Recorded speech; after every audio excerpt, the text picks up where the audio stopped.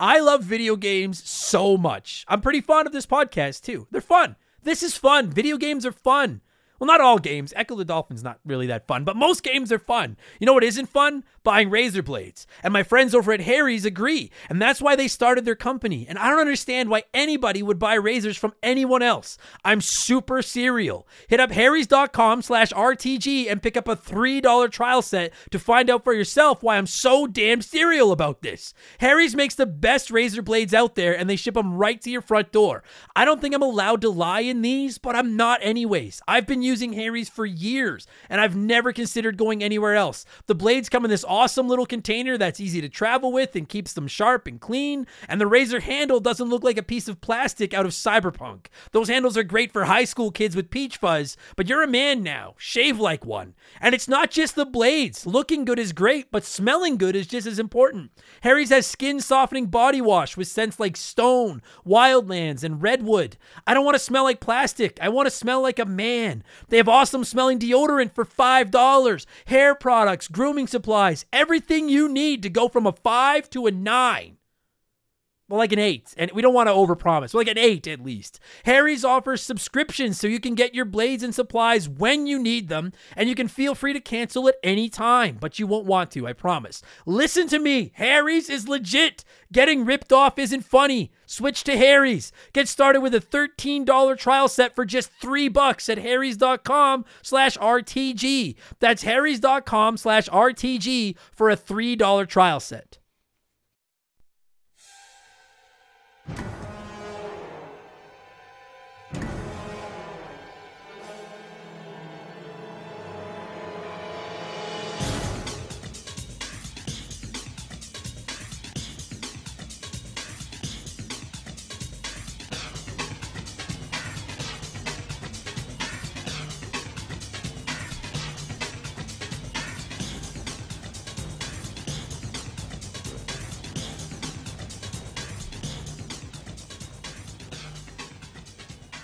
What's up, everybody? Welcome back to Remember the Game. It is my retro gaming podcast where every week a buddy of mine and I sit down and we geek out about the games we played back in the day. My name is Adam Blank. Thank you so much for listening to the show. And this week it is episode 217, and it's one of our prestigious Patreon poll winning episodes. And it's arguably among the most prestigious of the prestigious Patreon poll winning episodes because it's not only a game that's considered one of the GOATs, but it's a PC game. We're talking Half-Life. And listen, for the record, I know I could have played it on the PS2. I actually played Half-Life 2 on the original Xbox years ago, but it won a poll of PC games, and admittedly, maybe I was a little under the influence of marijuana when I posted a poll of PC games because I don't PC, but I wanted to be a man of my word, so I bought it on Steam, I played it with a mouse and keyboard, the whole shebang. Now, there's a couple of things that I want to get out of the way here before we get into the normal rambling here. Please, do not expect a ton of PC reviews in the future here on Remember the Game. I know some of you love them. I get it. I just don't really enjoy playing on PC. One of our Patreon perks is access to our Discord, and I was posting in there the entire time that I was playing Half-Life, and just I see the appeal of mouse and keyboard, but it fucking drove me insane. It's just not for me. I've spent 35 years playing on consoles with controllers where I just pick them up, turn them on, and play. I'm not changing now. I also know I compare controllers to my PC. I hear the requests for PC games. Maybe I'll mix the occasional one in. But I legitimately mean this. I think we've reviewed every PC game I've played in my life, at least that I've played enough of to do a podcast about. We've done Roller Coaster Tycoon, Oregon Trail, Dino Park Tycoon, Doom, and now Half-Life. That's my PC resume right there. That's about it. Every January, our Patreon poll consists entirely of RPGs. It's become a tradition because I'm off the road from stand-up.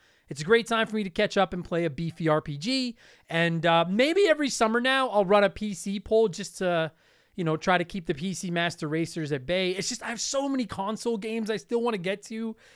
PC's just not something I see becoming part of the regular occasion. Okay, I just wanted to set the record straight. It's done, clarified, finished. Now that said, I'm very glad that the PC game I did play was Half-Life, because I feel like this is one of those games that every gamer needs to play. Even 20 some years after it was released, it's still fucking impressive. I did not enjoy the last couple levels of the game. We're going to get into that on the show this week. I thought the first third of the game was practically flawless. It was perfect. I thought the middle third was very good, and I frankly thought the ending kind of sucked, but still, it's just one of the all-time greats. I feel like I've filled a void on my gaming resume by finally playing Half-Life. My guest this week is the nerdiest nerd I know, my buddy Tyler. He was playing Half-Life back in the late 90s with the LAN parties and all that shit. I played it in the early 2020s, and I think it's a testament to the quality of this game that despite that giant gap in our first time playing it, we had very similar thoughts about how it plays, how it holds up.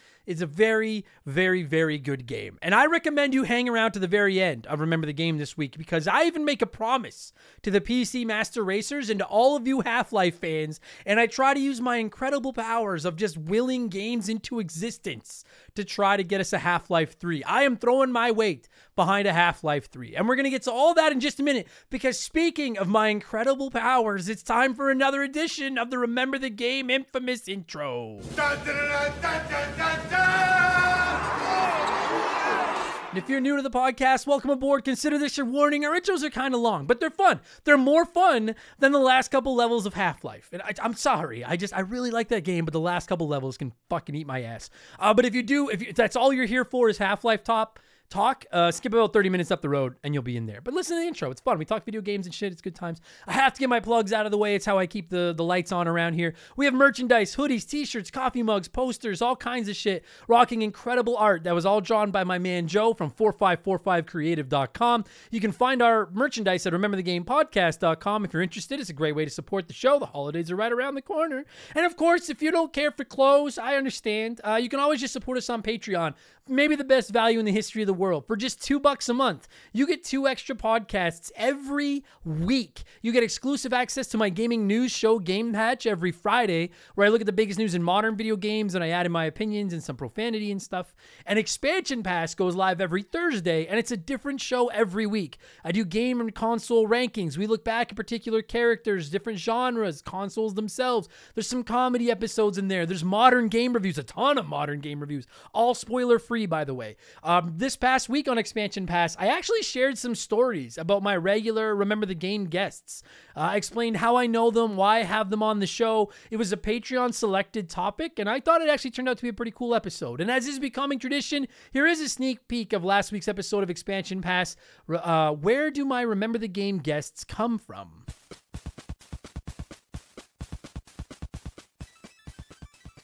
My favorite story about Mark was he used to work the light at the Yuck Yucks here in Edmonton. And what that means is he would do like the soundboard, and then they have a bright red light at the very back of most comedy clubs that'll flash the comedian to tell them like, hey, you've got 2 minutes left or 5 minutes left or whatever, wrap it up. And one of my first weekends ever working the Yuck Yucks here in Edmonton, Mark was working the light. He was the timekeeper. And I was supposed to do 20 minutes. I was the opening act. I was supposed to do 20 minutes. So he was supposed to give me the light at 18 minutes to let me know I have 2 minutes, finish my joke, wrap it up, get out of there. And I'm up on stage, and admittedly, I was semi-bombing. I wasn't completely dying, but I wasn't doing great. And Mark gives me the light. At like 6 minutes, I'm getting the light. And I'm like, what the? And I can't say anything to him because I'm trying to be a pro and do my job. But I'm like, that must be a mistake. There's no way I'm at 20 minutes already. I just kind of ignored it, kept going. Then a couple minutes later, he gives me the light like 3 times, like click, click, click, click. And that's his way of telling you, like, if you get it the second time, that's the way of being like, dude, stop. You're over your time. Wrap it up. Get out of there. But I'm only like 8 minutes of my 20-minute set. So I'm like, okay, like, all right, that's it for me. I'm out of blank. Thank you so much. I leave. And I get to the back, and the headliner's like, dude, what the fuck? You didn't even do half of your time. And I was like, I don't know. Mark lit me. I got to go see what the fuck's going on. So I go back to the time booth, and I was like, Mark, what the fuck? Mark had been playing his goddamn 3DS, and he had forgot to stop his timer for the host because the MC off the top of the show was supposed to do 12 minutes. So the MC did their 12, and then I had done 6 minutes of my time. 6 plus 12 is 18. He was supposed to light me at 18. So that's now available in our archives. And this week for Expansion Pass number 131, I'm going to go with the runner-up from that topic poll of a couple weeks ago. I'm going to count down the top 10 games, retro or modern, anything goes. The top 10 games that I haven't played but really want to. The definitive, in order, 1 through 10 list. So I that's been an anticipated episode for quite a while. I think that's going to be fun. Again, $2 gets you 2 additional shows every week and instant access to over 250 archived podcasts. Plus, all ad-free, by the way. Plus, access to our Remember the Game Discord, the chance to vote in our Patreon poll at the end of every month, the ability to submit comments to be read on all of our shows, and you get a shout-out and get to hear me mispronounce your name like I'm about to do to most of these people. A huge thank you to our newest Patreons. There's some doozies in here. Lady Asaku, sorry, lady. Coach Marv, Calum Claffy. It's the Bigfoot, Graham, Smid Rock, Tiny Package, Lucas Valadez, Haley Aparicio, Eric McLennan, Ichi Nutsuru. I just got that. Ichi Nutsuru. I gotcha. Robert McPherson, Brandon Strauss, Ashes to Rainbows, Rotby, Mr. Papa Giorgio, Terror of Rebirth, Violent Turtle, Anthony Messina, TJ Williams, Emily Helm, Dropkick Mac, Nate Robbins, Terry Carruthers, Mouse Cop, Chris Kid 35, Eric Christian Powers Esquire, that's a wrestling name, Calhoun 21, Scott Jackson, Josh Maxwell, Matthew Walker, John Drews, a Waluigi to the past. I like that. And Corey Balint. I'm sure I fucked up both of those names. Wear it as a badge of honor. Thank you so much for the support. Welcome to Remember the Game Industries. You can find all that at patreon.com/rememberthegame. And to wrap up the sales pitch, we have annual memberships now. If you sign up for a year, you get the 12th month free at all of our tiers, minus the sponsoring an episode. Well, it's all over there. You can go see it. And 5% of my Patreon income every month is being added to a pool that we're going to donate to the Stollery Children's Hospital at the end of the year as part of my 24-hour charity stream. We're over $2,300 raised now, which is fucking sick. So you're doing good. I'm doing good. We're keeping the bills on. I'm making podcasts. Wins all around. Patreon.com/rememberthegame. And you can find me on Twitch if you're interested. Twitch.tv/rememberthegame. I have no consistent schedule. I just get on there whenever I can. I've been playing through Dead Space over there right now to get ready for an episode. You can find that whole playthrough. Twitch.tv/rememberthegame if you're interested. That's enough blowing myself. Let's blow some of you by blowing in the cartridge. It is our opening segment here on the show. I read a few comments and questions from our Patreons, usually gaming related, but not always. And we call this segment Blowing in the Cartridge. He blows all right. He blows big time. That's it, honey. Get into the spirit. Let's blow. And I just want to throw one quick note out there. We're getting way more comments for the blowing in the cartridge segment than we used to get. We're up to 50, 60, 70 a week now. So this is not me trying to get anyone to up their Patreon pledge or anything like that. I rarely talk about it, but in addition to our $2 pledge that gets you 2 extra shows a week, our $5 pledge gets you 3 extra podcasts a week. I do a podcast called The Rambling Idiot every Tuesday, where I just talk about basically not video game stuff. My life, I tell comedy stories, I share my opinions. That's available every Tuesday at our $5 and up Patreon level. I'm going to start taking an extra 5 or 6 blowing in the cartridge comments each week and replying to them on The Rambling Idiot. It's I haven't come up with it. I originally wanted to call it the sloppy seconds because it's blowing in the cartridge, but even by my standards, it's a little crass. But I am going to start replying to a few additional blowing in the cartridges every week. Or I guess it'd be the following week. So the Remember the Game today, a few of those blowing in the cartridge comments, I'm going to reply to them on next Tuesday's Rambling Idiot. So I would not recommend upping your pledge just to hear if your comment gets read, because I'm still going to be answering about a dozen of 60 or 70 every week. But if you've already been on the fence or you already listened to the Rambling Idiot, now I'm going to reply to a few more blowing in the cartridges at the end of that show every week as well, because there's just too many. And I feel bad when I can't read all of them. So there you go. Let's kick this thing off. Sir Busts a Lot wrote in and said, "Hey, Adam, as you know, I've been stuck without power due to Hurricane Fiona, and I gotta say, man, the backlog I had downloaded saved my sanity. Between listening to them and a bottle of whiskey, I've made it through. Still no power, but they're saying by Monday it should be returned, and hopefully Wi-Fi comes with it." Let me just say, I thought it was Hurricane Ian or something. Whatever. It doesn't matter. I know there's a ton of you listening to this that have been affected by that fucking storm or the storms everything that's going wrong. Fucking goddamn planet's trying to kill us.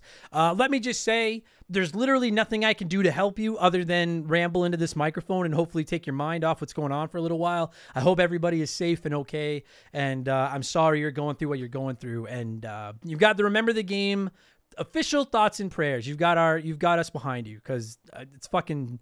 I bitch about Alberta sometimes because it's just a giant frozen field of dirt, but sometimes a giant frozen field of dirt isn't so bad. So I hope everybody out there being affected by these storms and the hurricanes and everything, I hope you're all doing okay.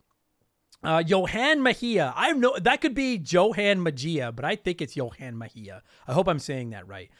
Said, hey, Adam, this time I'm writing in for help. Could you explain, like I was 6, how PlayStation Plus works? They just charged me my annual membership, but I have no idea what the hell I'm paying for. Unfortunately, I can't find info that my dumbass can understand. Thanks, and keep kicking asses. I get my ass kicked. I don't kick a lot of asses. I'm actually thinking about dedicating an episode of Expansion Pass to reviewing PlayStation Plus next month with all the new tiers. Just quickly, yeah. So explaining it to you like you were 6. So I got to squat down so that we're face to face. I don't have to squat that far because I'm pretty short, but we're face to face. So there's basically 3 for the longest time, PlayStation Plus was PlayStation Plus. I don't know what it's worth where you are here in Canada. I think it was $60 a year or something like that.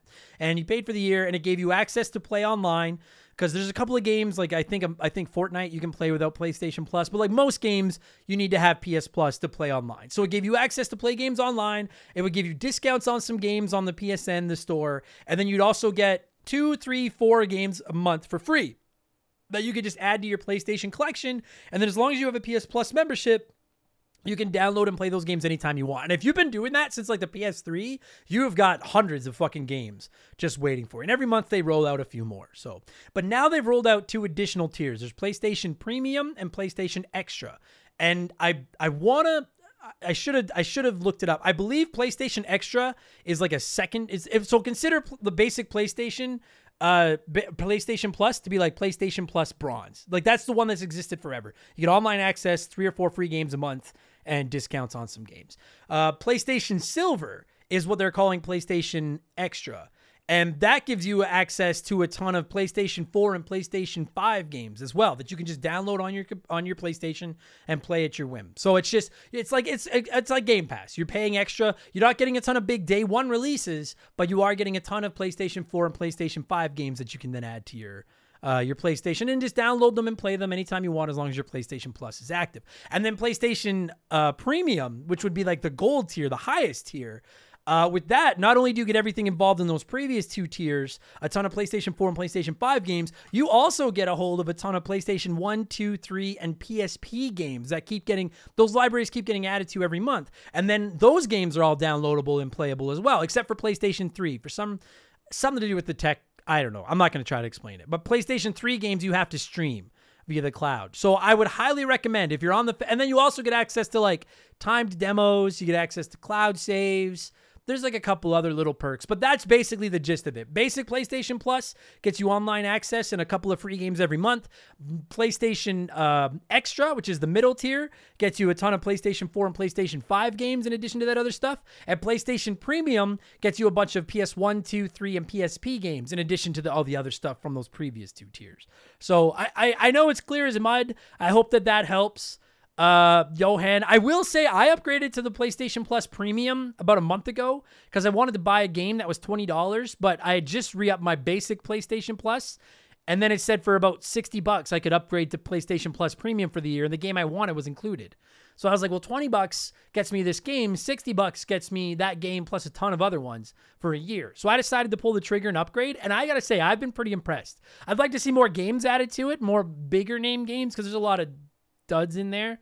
But it's pretty impressive. I think I'm going to do an expansion pass about it next month and review PlayStation Plus Premium and all of the tiers in there. So I hope that helps you a little bit. They did not keep it simple. That's for true. Tom Houlihan wrote in and said, hi, Adam, can I get a quick shout out for my daughter, Quinn, please? Have a nice day. Hi, Quinn. What's up? If you're listening to this, please don't repeat any of the things I say at school because I say a lot of bad words. But what's up, Quinn? I like your name. Quinn's a cool name. I like that. Rotby Rotby, I think I'm saying it right. Greetings, Knucklehead. I discovered this podcast in the past month, and I have been fiending on it through my workdays ever since. I've never liked any podcast before, so it would be an understatement to say that I love the show. Well, thank you, Rotby. One of many things that particularly stuck out to me about you is how you've declared that you non-ironically love pop music. So I want to know, musically, play one, remake one, erase one. Britney Spears, Christina Aguilera, and Pink. That's actually, thank you for listening, Robbie. That's easy. I do love pop music. I love pop music, especially 90s pop music. I will play Britney Spears because her catalog is outstanding. I will absolutely remake Christina Aguilera because, listen, I love Britney Spears as much as the next person. Christina Aguilera has got one of the greatest voices ever, and I just want to listen to that woman sing for all time. She is a fucking beast. And then I'm going to erase Pink. I'm not anti-Pink, but she's, I entered manhood with Britney Spears. I fell in love with that woman, and I just think Christina Aguilera is far and away the best singer of the three. And I like Pink, but someone's got to go because I play by the rules.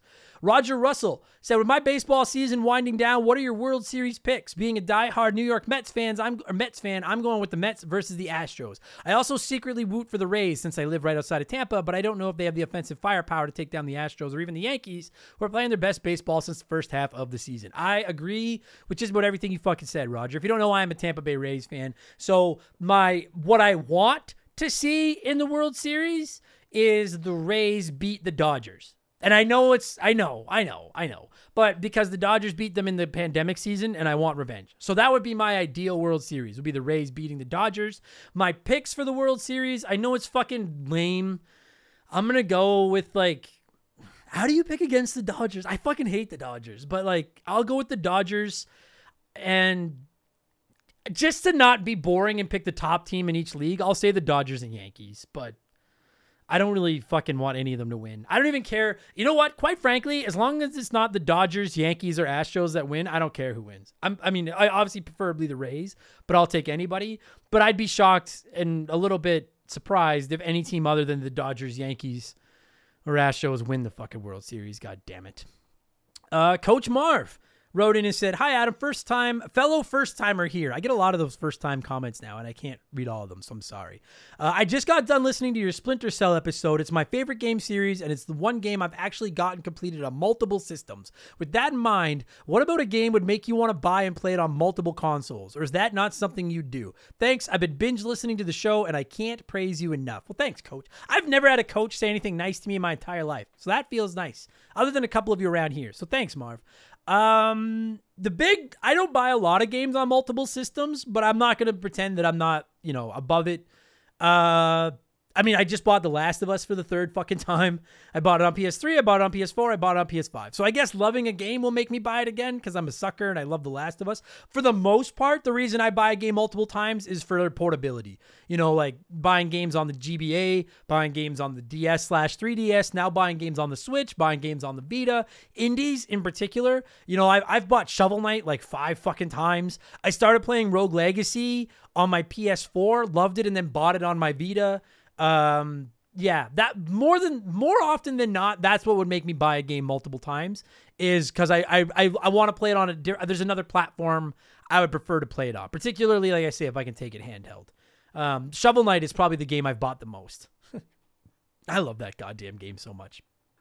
Thanks for writing in, Coach. Appreciate it. Finally, before we move on, it's ladder time. And Joe the Sandman wrote in and said, hey, bud, what are your thoughts on cloud gaming? I ask because it seems more and more companies are turning to that gameplay mode, starting with the Kingdom Hearts trilogy for the Switch and the recent news about the Resident Evil games being released on the Switch in cloud mode. And there's the remote gaming systems that PlayStation offers on mobile devices as well. For me, it's impractical since Mexico's mobile services give us limited data and really expensive plans for our phone, and public places rarely have a good Wi-Fi connection. So it's kind of ironic we're talking about this, considering just late last week, Google announced they're shutting the Stadia down, which is cloud.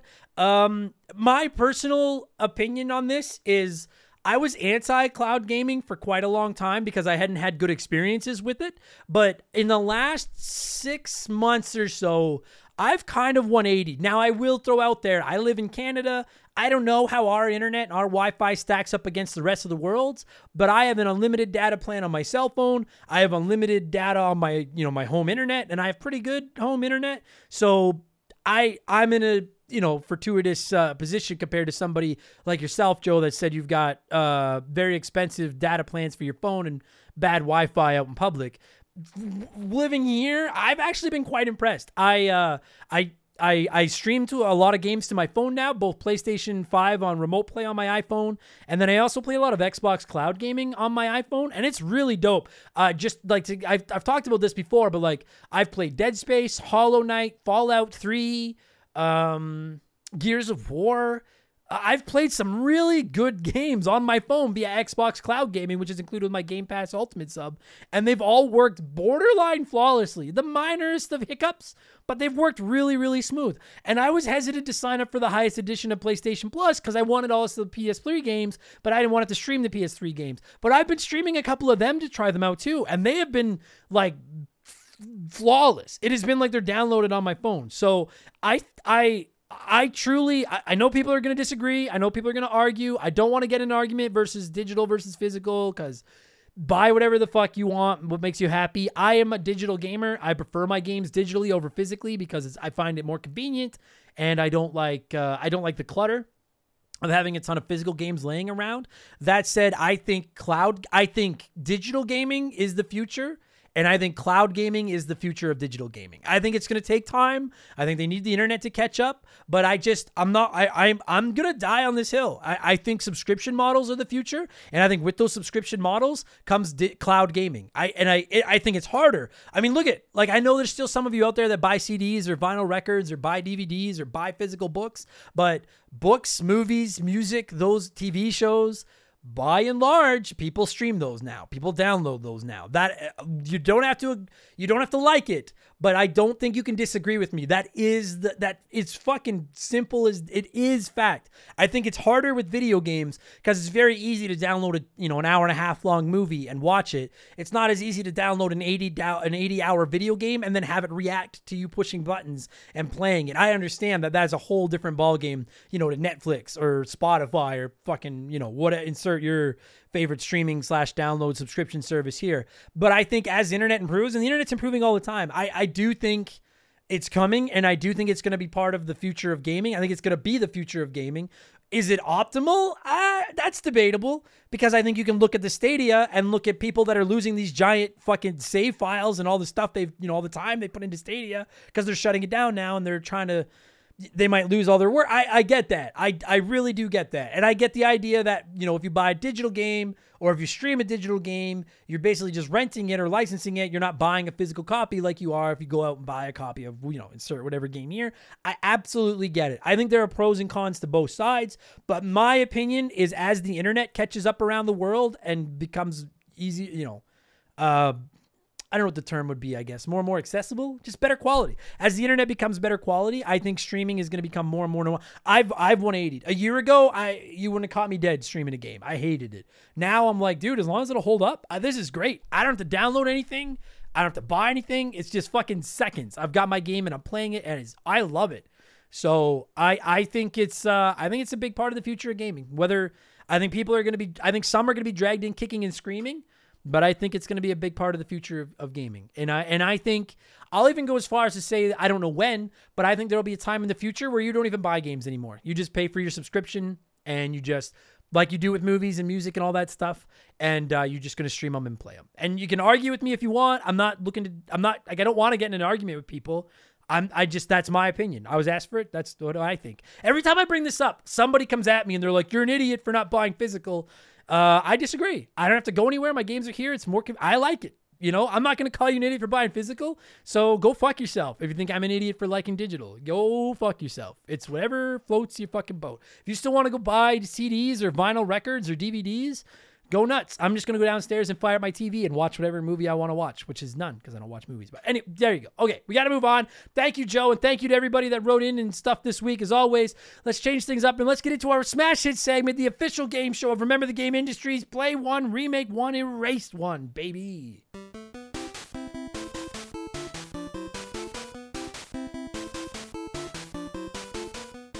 Also, as a follow-up to that streaming thing, I am going to be releasing every episode of Remember the Game Ever on cassette tape someday. Or maybe 8-track when I'm done. But I'm mostly kidding. It would be kind of fun, but whatever. Anyways, let's get into Play One, Remake One, Erase One. The rules are simple. Every week, I give our listeners 3 retro video games. They can play one as it was released, remake one however they want as a modern game, and the third game is just erased from time forever. And as always, there are no wrong answers. There is a right one. We'll get there in a minute. This time around, I went with 3 PC shooters, in account of Half-Life, and frankly, maybe the only 3 retro PC shooters that I know, and that is Doom, Wolfenstein 3D, and Duke Nukem 3D. And 43% of you said you would play Doom, remake Duke Nukem, and erase Wolfenstein, which I don't agree with. But let's see what a few of you had to say here, and then I'll tell you what the right answer was. General Fury, happy birthday, Fury, wrote in and said, I would play Wolfenstein because I never played it. I would remake Duke Nukem 64 because decking was fun. Awesome. Oh, that game, I think you did voice to text because it says decking. I think it's that game was fucking awesome. And hail to the king, baby. It's time to kick ass and chew gum, and I'm all out of gum. And lastly, I would erase Doom because I never played Doom on the PC, being that I didn't have a PC strong enough at the time. And when I did finally play my first Doom game, it was Doom 64, which was too dark. It didn't do it for me. Doom 64, I think, is the only Doom I haven't played. I've played Doom 1, 2, 3. I played Doom 2016. I played Doom Eternal. I don't think I've ever played Doom 64, but I have heard that it was very dark. I get that. So I can get on board with that. I have no problem with that logic. That's fair. I love that you played Wolfenstein because you never have. I like when people do that. That warms my heart. Citizen Insane 45. My first fucking double secret probation in months on this show because I've tried not to be as angry. Wrote in and said, play Doom. One of the most influential games of all time and still playable to this day. No question. Remake Duke Nukem 3D. I spent countless hours playing this as a youth. Keep it mainly as it is, but just touch up the graphics and frame rate. Wolfenstein does show its age now and is arguably the best option for a remake, but I cannot get rid of either of the other two. So now before I fucking yell at you for this, let me just make sure that I'm right before I put you on double secret probation for breaking the rules. You said play Doom, remake Duke Nukem, and then you said Wolfenstein shows its age and is arguably the best option for a remake, but I can't get rid of either. Okay, you know what? You're safe. Because I thought you were saying that you would just play Wolfenstein and Doom and remake Duke Nukem. I think you're very reluctantly saying you'll erase Wolfenstein just without erasing it. So I'm going to give you the benefit of the doubt, Citizen Insane, that you played by the rules and erased Wolfenstein. Maybe I just misread your comment. So but you're on thin fucking ice, Citizen Insane. Good logic, though. I can agree with the logic. Triple wrote in and said, you can't erase the 2 godfathers of first-person shooters. I'm going to remake Wolfenstein, the original, the creator. Every first-person shooter owes this game. I'll take a new Mecha Hitler, play Doom. It took Wolfenstein and made it better and more popular. Duke Nukem was the easy choice to erase. Although it's a good game and hilarious, it just doesn't have the legacy that the other 2 do. And I agree. And there was a lot of people writing in to defend Duke Nukem, but there was also a lot of people being like, it might be the funniest, silliest of the 3, and it is. But I would agree with the argument that Doom and Wolfenstein have bigger legacies. And that's not to shit on Duke Nukem, but I can get on board with that. Ryan Perry said, did you just watch Sophie's Choice? I've never watched. I don't know I don't watch movies. I don't really know what that is. So no, I didn't. This one is painful. Play Duke Nukem because I absolutely love the levels. Remake Wolfenstein because I haven't played any of the newer Wolfenstein games for whatever reason. And erase Doom because, well, it's amazing. You can't kill Hitler. I want to say it's ballsy to erase Doom, but that is sound logic. If you're like, well, I want to kill Hitler and I can get all right. I can live with that. It's a bold take to erase Doom, but that's fair. That's a fair argument. And Charlie, one of the greatest listen to this. I fucking laughed so hard when I read this comment. Charlie wrote in. This is an easy one. Play Doom because you can play it on literally everything, and it's the game that got me into gaming. Trash Duke Nukem because it's a dollar store ripoff of OG shooters. And remake Wolfenstein because killing Nazis only gets better with better graphics. I love that logic so much. Remake the game just so that killing Nazis becomes more enjoyable in HD or in 4K or whatever. That is just... well done, Charlie. Out-fucking-standing logic. I love it. And you're right. Killing Nazis does get better with better graphics. I agree with 34% of you this week, including Samuel Mitchell, who wrote in and said, I'll play Doom because it's pretty perfect in its base form. I've been playing the OG on Switch. It still holds up. I'm going to remake Wolfenstein. I'd love to have the game with upgraded sound and graphics without the slog story that's in the current gen titles, and erase Duke Nukem. I'd never played this one back in the day, and when I did play it recently, it didn't blow me away. I'd rather just play Serious Sam and have good dumb fun with a game that did it better without without all the boner jokes. There's nothing wrong with boner jokes. I don't agree with your logic necessarily, Samu, but I do agree with your order. I will play Doom because, yeah, it's Doom. I cannot bring myself to erase Doom. I like it as much as everybody else. I'm going to remake Wolfenstein because I actually really like the modern Wolfenstein games a lot. And I just want to see more of them. I really like the modern Wolfenstein games. And I'm going to erase Duke Nukem because I've played them and I don't really enjoy them. I just think, I don't know. As a comedian, I think they're kind of hacky. And I know some are going to yell at me for that. Not for me. I don't care for Duke Nukem. So I'm going to erase Duke, and I'm not really going to fucking feel that bad about it either. Thank you to everyone that wrote in this week. What have I been playing over the last 7 days? And we'll get into Half-Life. Mostly just Grand Theft Auto 4 and Dead Space. That's really all I've been playing in preparation for a couple of upcoming episodes of the podcast. And I'm not going to tell you what I think of either one. You're going to have to wait for the fucking podcast. That's really all I've been playing. That's it. Let's talk Half-Life. That's why you're here. That's the main event. I like to give our listeners a chance to sound off on the game we're talking about before my guest and myself hog the microphone. We got a lot of comments this week. I'm going to bomb through a few of these. Sniper Slayer said, my family got a brand new PC around the launch of this game and was so hyped, but shortly after we got our new computer, our house was broken into and it was stolen. We were pretty shook up, but in the end, we ended up using the insurance money to get an even better computer with a sweet new 3D FX Voodoo 3 graphics card. I don't know if that's made up or not. I don't know. And a slew of games, including Half-Life, Baldur's Gate, etc. This game gets a lot of hate in hindsight, but at the time, it was the pinnacle of home gaming. I can distinctly remember every store had a computer displaying it on their top system. The AI, environments, etc. were like nothing we'd seen before. Still a great memory and probably one of my top games if you include Counter-Strike as part of it. Does Half-Life get heat these days? I honestly didn't know that. Unless you're bitching that there's no Half-Life 3, which I'd get on board with. I thought people still liked Half-Life. I thought it was awesome. Mercury869 said, when my parents finally joined the 20th century and purchased a PC, Half-Life was one of the first games to get installed, and it never got uninstalled. It's absolutely magnificent, and I would say it's one of the reasons I got hooked on PC gaming. Thank you for playing this. I can't wait to hear you trash keyboard and mouse controls. I, too, also hate aiming with pinpoint accuracy. So this is why people hate PC Master Races, because you're a bunch of smug cunts. No, the aiming with the mouse is awesome. I love aiming with the mouse. Moving with a keyboard, anyone that prefers to platform with a keyboard over a controller, you just suck at video games. And fucking come at me. I don't care. Moving around with a keyboard was awful. Awful. But aiming with the mouse was fucking pretty tight. I'll give it that. David Winchester said, this game was the one that got me into PC gaming, but I always felt like Halo Combat Evolved did everything Half-Life did better. The enemy AI, the levels, the cutscenes, the lore, and the multiplayer were all better in Halo. I love that Half-Life was a huge step forward in video game storytelling and that it spawned games like Counter-Strike, which I spent hundreds of hours playing, but I always thought it was just a little overhyped. Half-Life 2 perfected everything Half-Life was trying to do, damn near video game perfection. But honestly, outside of the story elements for future games, there's no real reason to play the original Half-Life now, in my opinion. That's a bold take, Winchester, because I thought everybody, I gotta say, like, as I'm saying in this episode, I don't even like PC gaming, and I had fun playing Half-Life, and I was like, I'll probably play it again someday. I thought it was great. I don't know, but maybe if you grew up playing it, I could see maybe you're like, I've played it a billion times. I have no reason to. That's how I feel about GoldenEye on the 64. I loved playing it back then, but I have no urge to play it anymore. Maybe that's what it is. This is a hot take. Jeremy Spale said, Half-Life was my gateway drug into Counter-Strike. The game itself was captivating and engaging. I loved every time I took the tram into Black Mesa. Is that how you say it? Mesa? I don't know. At the start of the game and helping those I could and watching most suffer a pretty awful death.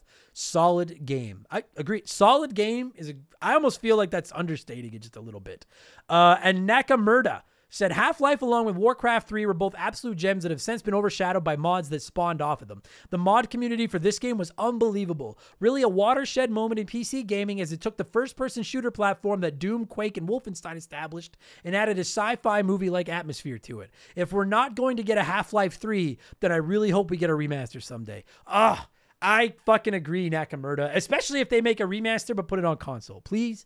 I want a Half-Life 3 so bad. And we're going to get into that. We're going to get into everything Half-Life in just a matter of moments. I'm going to cue up some music. I will say I don't remember hearing the music during the game at all, but it must have been there. And when it stops, my buddy Tyler and I are finally going to talk motherfucking Half-Life, which originally released on PCs on November 19th, 1998. Enjoy the podcast, everybody. Let's go. Look, we've all been there. You're on your computer, you're plugging away at a project or a video or a podcast, and then somehow you lose your work. The computer crashes, you drop your phone on the delete key, your hard drive isn't terraformed or whatever it is. Hey, lightning strikes the transmitter, doesn't matter. Bottom line, your work is gone, and it's devastating. Which is why you need backup, literally, in the form of CrashPlan. They're offering a free trial of their computer backup services and some special deals, all for the hot dogs at crashplan.com/RTG. CrashPlan is the ultimate computer backup service. Whether you're just a solo internet renegade like myself, or you run a business with a bunch of people all click-clacking away, CrashPlan hangs out in the background while you work, and every 15 minutes they encrypt and back up all the files on your computer that have changed in that time. So if your computer decides to jerk you around, and they do, and you lose your work, a backup is waiting for you. And it's not a backup from yesterday, it's a backup from the last 15 minutes. Come on now. That's pretty sweet. And not only are they saving the most recent versions of your work, they can back up unlimited versions of your work. So it's like a rewind button. Realize you screwed something up an hour ago? Just rewind an hour, go find an old version of it, and you're just like that. You're done. You're back to the races. It's awesome. Time is money. Don't waste your day redoing your work in a rage-filled stupor if something goes wrong. Check out CrashPlan, invest in a safety net, and save yourself a ton of time and stress when your computer decides not to play nice. Seems like a no-brainer to me. Go to crashplan.com/RTG to sign up for a free trial and take advantage of one of their limited time buy one, get one offers for Remember the Game listeners. That's crashplan.com/RTG. Back up better with CrashPlan.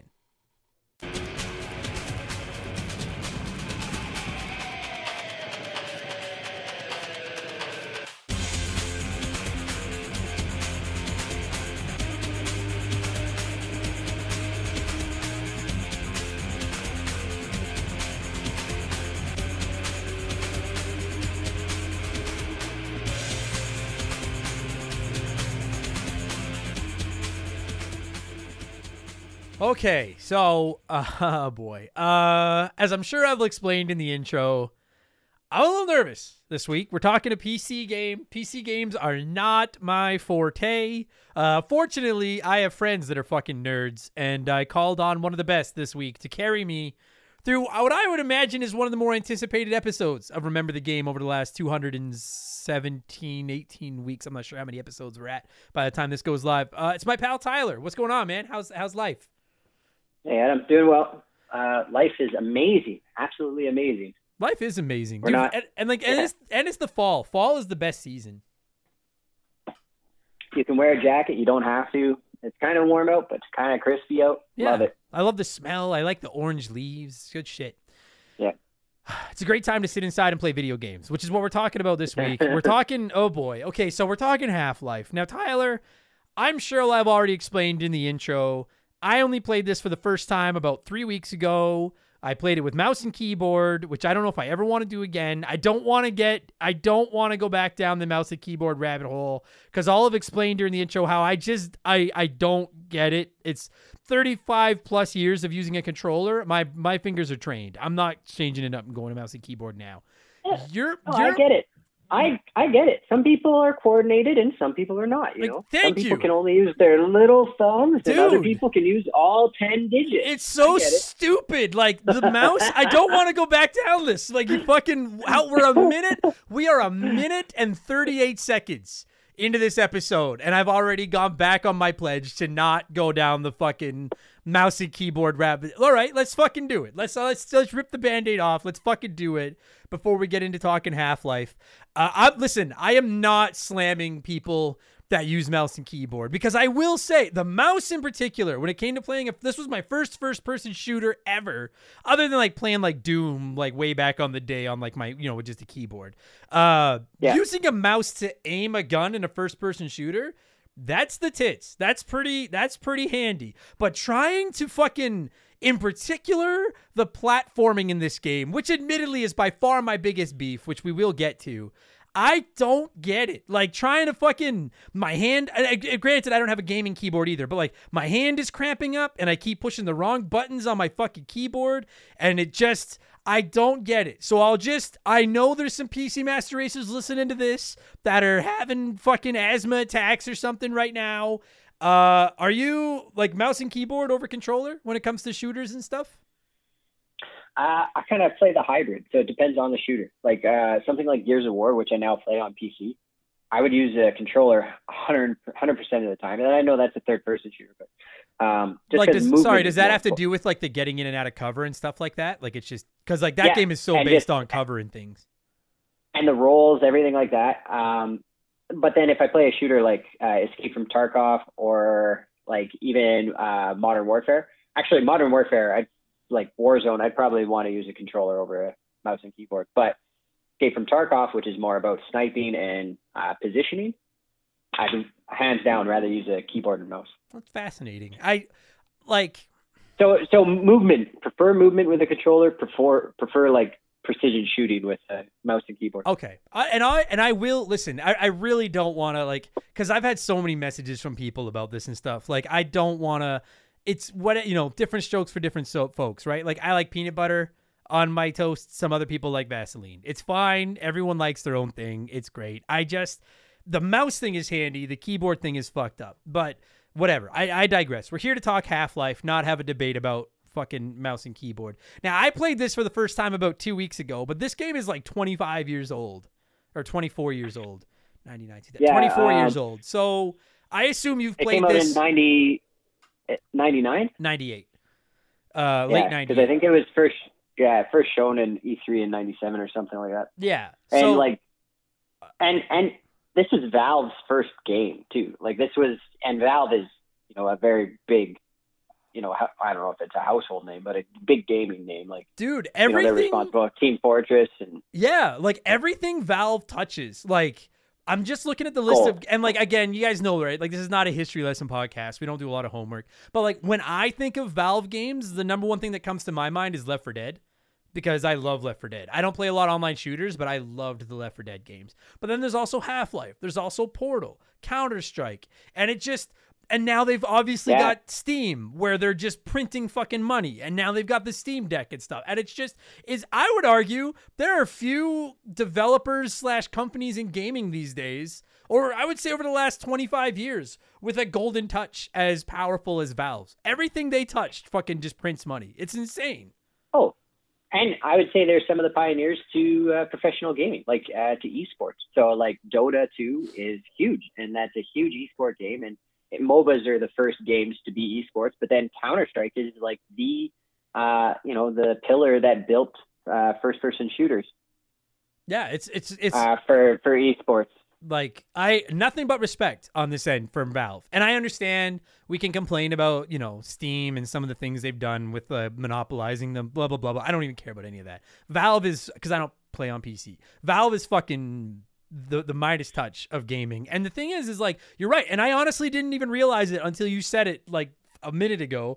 Everything started for them with Half-Life. I had no idea this was their first game.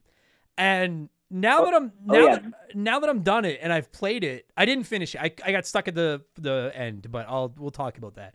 But I have played it, and I'm like, and I had played Half-Life 2 years ago on the original Xbox and really liked it. And now that I finally played this one, I'm like, this is a fucking goddamned impressive debut. Like, holy shit. Now, it's 24 years old. I played it about 24 days ago.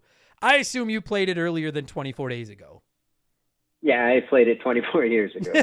Yeah, I assume you're like an OG.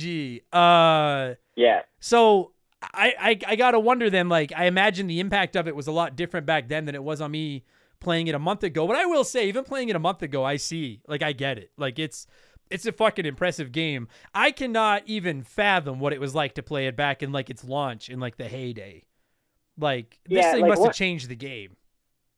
Well, so one of the things that it did that no other games at that point were like Doom. I think Duke Nukem probably was out. Yeah. Doom, Duke Nukem, Quake, right? Yeah, where you had these like, very fast, like you're floating over the floor. So you didn't feel like you were taking steps. Gordon feels a little bit like he's doing that still. It doesn't feel like you don't have head wobble or anything yet, I don't think.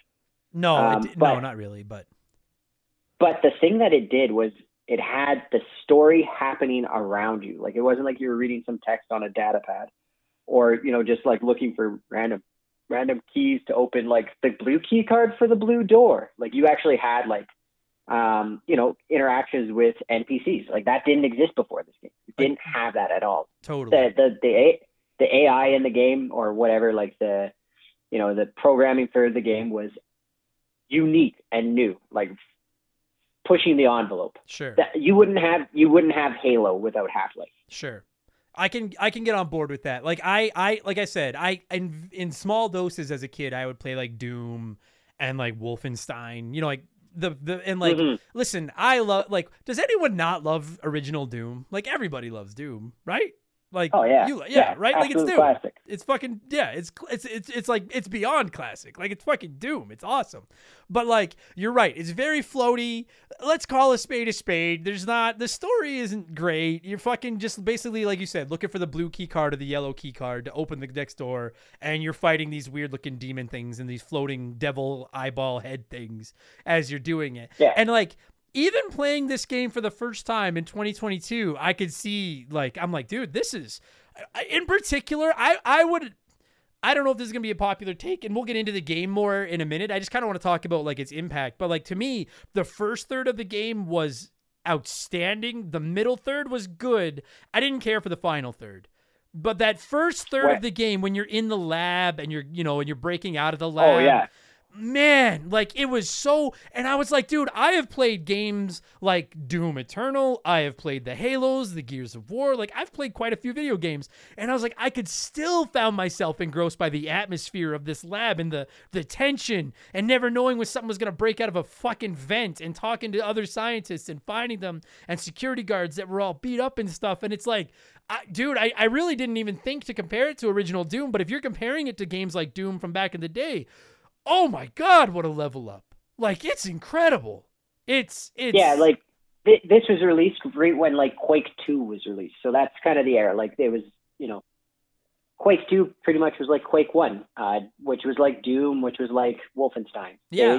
Their shooters at that point were like really linear, just run around and, fire bullets at monsters. You didn't have any explanation as to why you were there. Unless you read the instruction manual with one of those games, you had no idea what was going on. Right. This, you are thrown into a story. It plays more like an interactive movie. Yeah, it's incredible. It was, and like, listen, for all of you that are worried that I'm going to come on here and rip, because I don't really like playing PC games, like that's not, I am going to rip on the final like couple levels of this game because I fucking hate them. But for the most part, yeah, I was shocked at like how good it looked, how well it's like, how great it sounded. Like you said, it still feels a little floaty, but like you do feel like you're taking the steps, and like it really is you in the game. And it's, what I think is brilliant, especially about the beginning of this game, is the way that you spend the first like 10 minutes or whatever. Nothing has gone wrong. You're just checking in. Walking through the facility. You're talking to other scientists. I think you don't even put the suit on yet, right? No, I don't believe you. I can't remember, because I remember where you get it, because you go into like the dressing room, like the locker room, and it's like over there. Maybe you do have it on. I think actually you do. I think you have it on before you go downstairs. Right when you're about to start. Yeah, right when you go in like your reactor space or whatever. But I think it's so. Yeah. I think it's so brilliant that they let you spend the first 10 minutes just playing as Gordon Freeman, just a scientist, just at work, just clocking in like another day at the office, going down to do this like experiment. And it really puts you into the shoes of like being in this lab. It's not like you said, listen, I love Doom, but like Doom, you're just dropped into fucking hell or whatever, and you're shooting aliens or whatever the fuck, demons. Yeah. This one, you're just like a guy at work to start. And then it all hits the fan. And then the way you have to climb back out through this lab that you just walked down through and see how it's all changed. And I was mesmerized by the first couple hours of this game. I was so entranced by it. Well, and like one of the things that it had, like you're talking about, you're walking through the lab. First person shooters, like the space you were in didn't look like, like a place, like a real place. This is one of the first games where you're like, yeah, I'm in a fucking lab. Like I could, there's, pipes and everything running everywhere. There's fucking scientists everywhere. Yeah. This is one of the first games to do that, where you're like, your environment reflected with what you were doing and where you were. Yeah. It wasn't just like a bunch of, polygonal shapes that you vaguely resemble something. Like it literally like textured, had textures over everything, so you looked like you were in a lab, like a real lab. It was awesome. Yeah, dude. Absolutely. Even that very beginning opening segment where you're kind of just in that like cart, that like tramway or whatever, just making your way down, like it really gives you a feeling of like just how underground you are and like where you are. And oh my God, I was just and what a great setup for the escape too. Like you ride this tramway down and you're like, you're given some scale and some scope of like when shit does hit the fan. Spoiler alert. You cause like this massive tear in space and time because you put some unknown shit into a reactor. Oh yeah, and we're gonna spoil the fuck out of this. Like it's 24 years old. I might be the last person on the planet to play this fucking game, so we're spoiling the fuck out of this game. Go ahead. Sorry. I forget what the reactor was called, like the particle something or other. Yeah, I'm never gonna be able to tell you that, but I do. Yeah, you're like doing this like I remember like you go into that room because that's why you have the suit on because you're the one like in that room. Like working on it. The rest of them are like behind glass or whatever, like talking to you over like the radio. And then all of a sudden shit hits the fan and they're like, oh my God. And then you come out and like a bunch of them are dead and the fucking lab is destroyed. And then you're starting to climb back out. And then the scientists are like the military or whatever is going to be here soon and they're going to save us. But then they're killing the scientists and it's like, what the fuck? It's just, and this is where I don't want to sound like I want to know what your take is because we can get into the specifics. But here's to me the first when you're breaking out of the lab and you're kind of like trying to get back up to the surface. I loved it, and then the middle third of the game where I felt like it almost kind of turned into Call of Duty, and I was just fighting soldiers all over the place. I didn't hate it, but I was like I did like it better when it was a little bit less combat and a little bit more tension. And then the final couple of levels where you're in like these alternate dimensions and you have to platform and shit, I fucking hated them. I hated them. But I'm curious, like, what did you think? So I thought the escape was the best part. The like beginning of the game, it is the best part. It is incredible. I didn't mind fighting the soldiers, but again, like I was playing this when there was nothing like that. Sure. Like that was insane. And listen, I want to say I didn't hate that part. It just, I liked it better when it was like I was underground in this lab and it was tense. Once I was like outside and just fighting soldiers everywhere, it wasn't that it was bad, but I felt like, in my opinion, where this game was at its best was the tension of the sci-fi movie of being underground, not being above ground, just fighting people. It was still fun, but I just liked the added tension of like the idea that I was underground with all these aliens or whatever. But that's me. Go ahead. Sorry. I'm sorry. Go ahead. No, absolutely. But like I said, they didn't have anything out at the time that was like that. Like maybe I think Soldier of Fortune came out shortly after that, but this really did pioneer so many elements of it. And like, you got to keep in mind, like this is the precursor to Counter-Strike. Right. So like fighting those soldiers, that eventually leads to what Counter-Strike is, like this whole platform and the like movement, the way the guns look, the gunplay, everything. It all evolved off. This is the foundation that so many games are built off of. Right. Because Counter-Strike's the first like real esports shooter. I think fighting the soldiers was fun. It was so unique, so new. I hated the platforming. But again, that also was new. That wasn't a thing in first-person shooters. Right. And like at the time, like the comparable like Quake, Doom, and that stuff, you had very little like puzzles that were, more than find the blue key card or whatever, like find the golden skull to unlock, blah, blah, blah. You actually had like these huge platforms, boxes you had to shoot and blow up, and there wasn't like I'm at a puzzle now all of a sudden, it still felt like you were in an environment that made sense. Sure. Like, it's not like you walked into a room and you're like, a puzzle room. Right. Agreed. You'd walk into a room and be like, oh, a server room. Oh, fuck, I got to figure out how this, button opens. Oh, those giant presses in the other room. Right. Which made sense that there were giant presses in this lab, right? Like, right. No, and I will say too, like, especially now that I guess I just never put 1 and 1 together, or 2 and 2, whatever the phrase is. I never put 7 and 8 together to figure out that fucking, like this was Valve's first game. And so I will say, like, I respect the ambition of the way that, like, as much as I love the parts in the lab where you're trying to break out, I do think if that had been the entire game, maybe it might have started to get a little bit stale. And so I appreciate that they change it up a couple of times. I do appreciate that. And I can understand that they were trying to do something different with the alternate dimension. Like, my beef with the end, I mean, I will say, like, I couldn't beat it. I couldn't beat the final boss. Maybe I'm just not very good. I couldn't beat the final boss. But that part where you're fucking, I don't remember what the name of the dimension, Zen or whatever the fuck the dimension is. Zen, it's like 3 letters, XZN or something like that. And you're like trying to jump from like platform to platform, and you have to like, there's one part where you have to like work your way down from the top of this thing to the bottom and then get on like a flying fucking devil raid or whatever to get to like a portal. And and it shoots a laser below it, right? Like, they're really annoying how they shoot like a, like an orbital beam type of thing, right? Yeah. I just, now admittedly, I don't find that kind of stuff fun in most first person games. Like, I don't think platforming translates well into first person. I appreciate that they were trying to do something different, but at that point I was like, I don't want to get any shit from all the Half-Life fans listening to this. I did not enjoy, and from what I've seen, a lot of the consensus seems to be once the game goes to Zen or whatever you call it, people don't love that part of the game. I appreciate that they were trying a bunch of different things. It's an ambitious game. I think it's a great game, but I did not like the end. I did not enjoy that part at all. I kept missing jumps and falling and fucking dying and getting so mad. And maybe that's because I suck at using a keyboard because I'm an uncoordinated ape, like you said. I don't know, but I hated that fucking part. I liked the story. I love the idea that you go into this dimension to stop whatever's coming through this. I'm down with that. But I was like, I don't want to platform now. There's even platforming in that's my beef with this game, was I just didn't enjoy any of the platforming. There's a part near the end where you're climbing this like weird yellow tower and going to all these like portals and shit and warping around.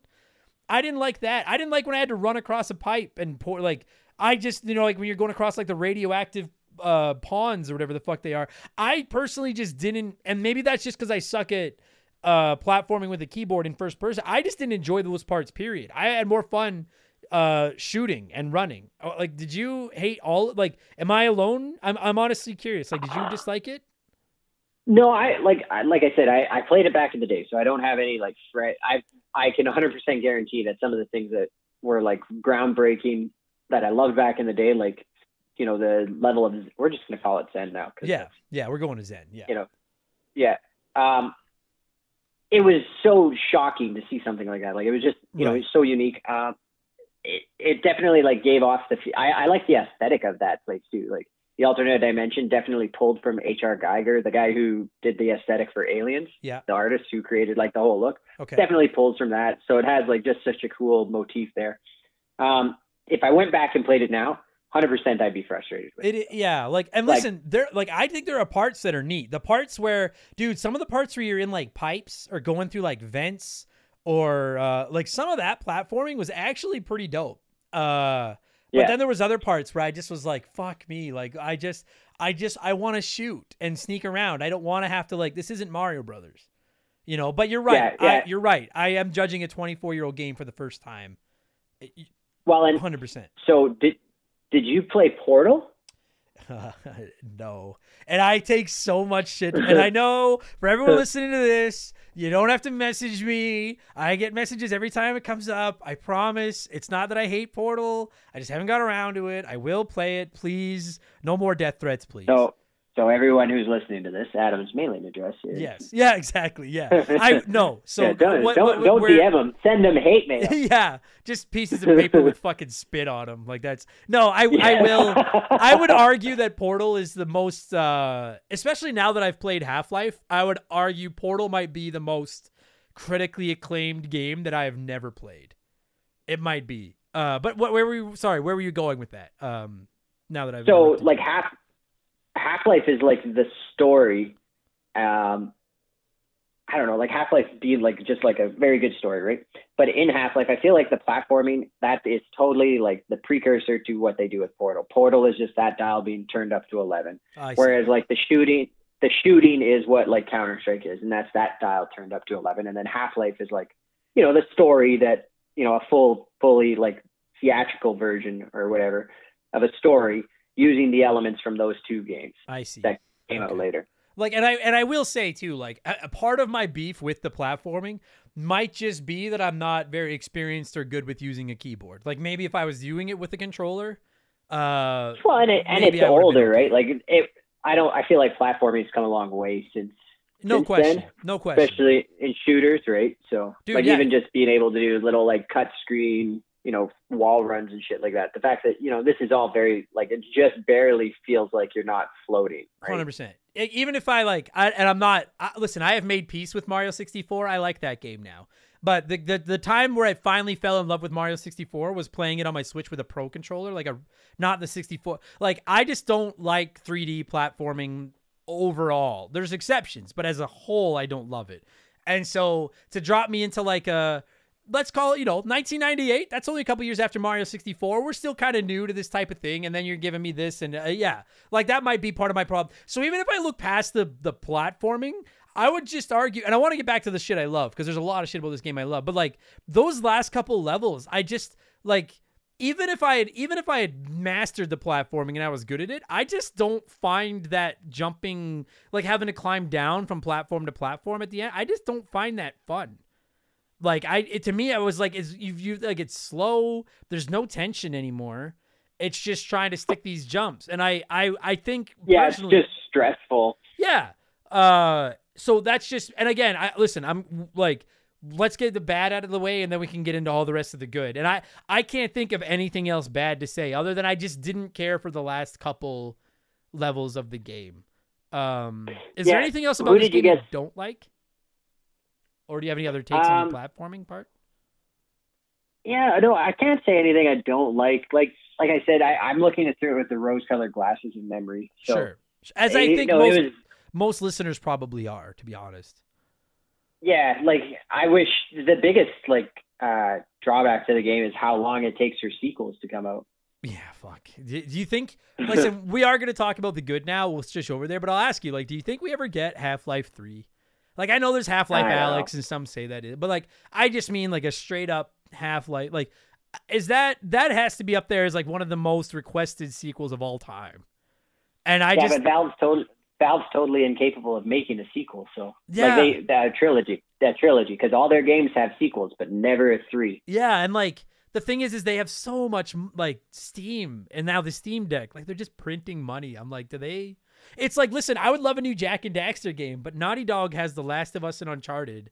They're not going back to Jak and Daxter. You know what I mean? Like, no, definitely not. And I maybe it's insanity to compare Jak and Daxter to Half-Life. Even I'm fully aware that Half-Life is monstrously bigger than Jak and Daxter. But the comparison, I think, stands. Like, Valve is printing money with Steam and the Steam Deck. I don't know. Like, I would love to, like, because listen, we're going to cover Half-Life 2 on this show someday. I love that game. I liked that game, having never played Half-Life 1. I liked Half-Life 2. Yeah. Oh, yeah. Because you can jump right into it. It's pretty much a standalone, right? Yeah. I played it on the original Xbox during that era and really liked it and just finally got around to playing the first one. Yeah. So now getting back to the first one, because we should talk about the good stuff about the original Half-Life. I'm going to get it out there right now. I've not played any multiplayer. I played it by myself once on my computer to get it ready for this podcast. So I can't, same as like if we ever do Gears of War, which we will do someday, like I can't speak, I don't do multiplayer. I can't speak to it. So I'll ask, you got anything to say about the multiplayer? Because I'm sure there's gonna be people that want to hear about it, but I don't know if you've got more experience with it than I do.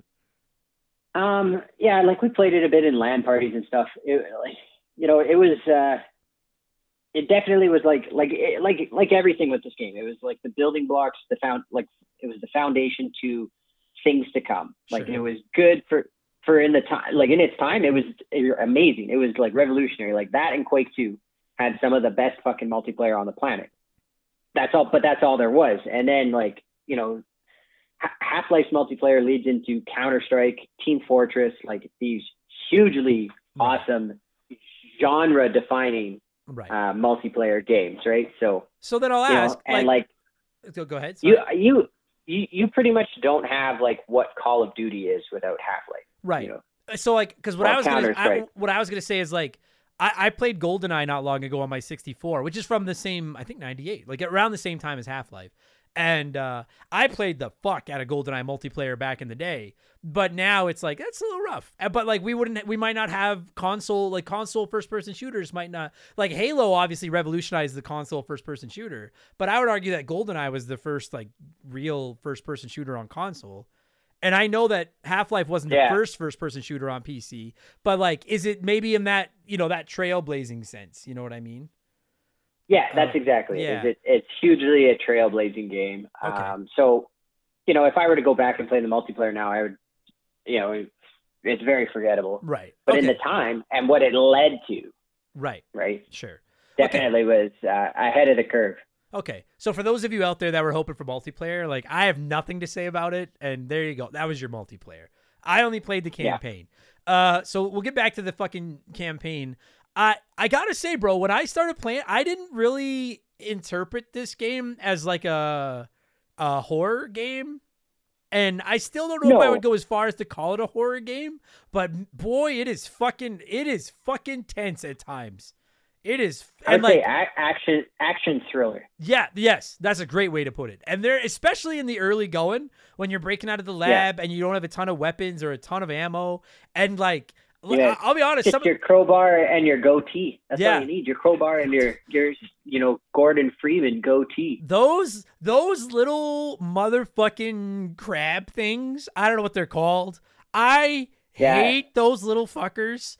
And like, you're crawling through some of these vents in the sewers, and you got to turn your flashlight on, which is such an awesome touch that it's like so dark, and then you turn the flashlight on, you can see. And then all of a sudden, one of those little fuckers jump at you. I jumped so many times. I hate them. I hate those little shits so much. Fuck. I think they're called like head crabs. That they might be. Yeah. They never didn't, and they're just creepy looking. Like it's a tense game. There's a part near go ahead. And it's not like graphically, the most, it was advanced at the time, but I mean, again, it's just 98, like, they were trying to release it in 97. Right. These head crabs did look good. They look fucking creepy. They look like flesh peeled over two claws. Yeah. Like, they're crazy. No question. I will go as far as to say, like, playing it for the first time this year, I think this game graphically holds up today. Like, obviously it's not, fucking like the modern, it's not a 2022 video game, but I don't think it's ugly. Like I was impressed at how good this game looked by today's standards. And I think to me where the tension comes, and I think the tension kind of fades away once you start fighting soldiers all over the place and you realize that how powerful you are and you have all these guns and all this shit. But like in the early going, when you're still used to just being this Gordon Freeman guy that just went to work, and now all of a sudden I have a crowbar and I need to break out of this lab that's full of these fucking weird looking alien demon crab head fucking things. There's one part in the early part of the game where you break through like a vent and fall into like a sewer, but then you have to open up the water, but then the thing starts filling up with water and you need to figure out how to get out before you drown. And like the whole time these things have been chasing you. That's where I'm like, it's fucking tense. There's parts where you're in these like storage rooms and there's like bodies laying around and these fucking, you can hear the little crab things fucking, and they hop off shelves and get you and stuff. It's like you said, when all you have is a crowbar and maybe a pistol, it's fucking tense, man. I loved it. That's why I thought the game was at its best in that first third. I loved that part of the game so much. Yeah, definitely. Like, and like, you have such a unique rogues gallery of enemies. Like, it's awesome, right? Yeah, and then I love that you can come at like, and listen, the AI is not great, but it's also a 1998. I would argue AI is not great in games in 2022. I just played The Last of Us again, and there's a lot of times where I'm like, the AI is pretty dumb. So like, I'm not going to sit here and slam the AI, but I love that I think it's really cool that you can like come across a security guard and ask them to follow you and they actually help you. It is not the worst AI ever. To me, where the AI is dumb is like sometimes they'll get stuck or you'll need them to like open a door for you and they'll get stuck trying to open the door and that kind of stuff. But like when you're actually fighting enemies, the guards you find that'll come along and help you are really, really, I thought that was a really cool mechanic. And the fact that you have the option of asking them to come with you. Like you don't have to. I love that part. I thought it was sick. Yeah, I think it's awesome. I think, and like I said, I don't think any other games are doing that. Like this game is pioneering so many little things like that. I can't think of one where you could ask people to come and give you a hand. No, dude, if I had played this back in the day, I think I would have been completely addicted to this game. Like it was just, especially that first, while you're underground. I fucking loved it. I will say one thing I didn't like about the underground was, oh my God, that fucking part where you have to fight.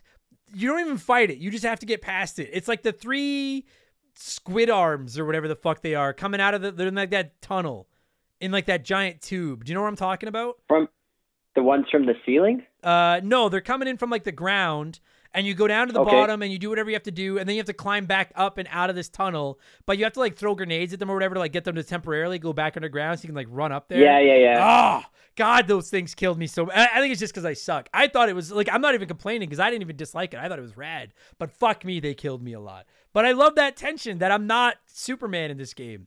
Like if I let my guard down, I will get fucking killed. I thought that was dope. This show is sponsored by BetterHelp.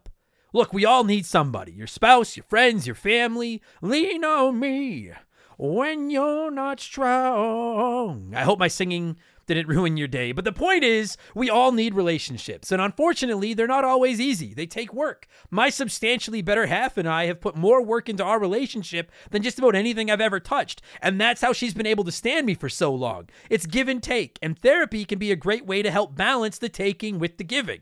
I've been beating this drum for a while, and I will continue to beat. Talking to a therapist is one of the best decisions I've ever made. It's almost like a massage for your mind. My therapist has helped me be a better partner, friend, and person. And honestly, sometimes they've just been a great ear to bend when I need to vent about the stress in my life. And therapy can help anyone. You don't have to have been through some crazy trauma to reap the benefits of talking to somebody.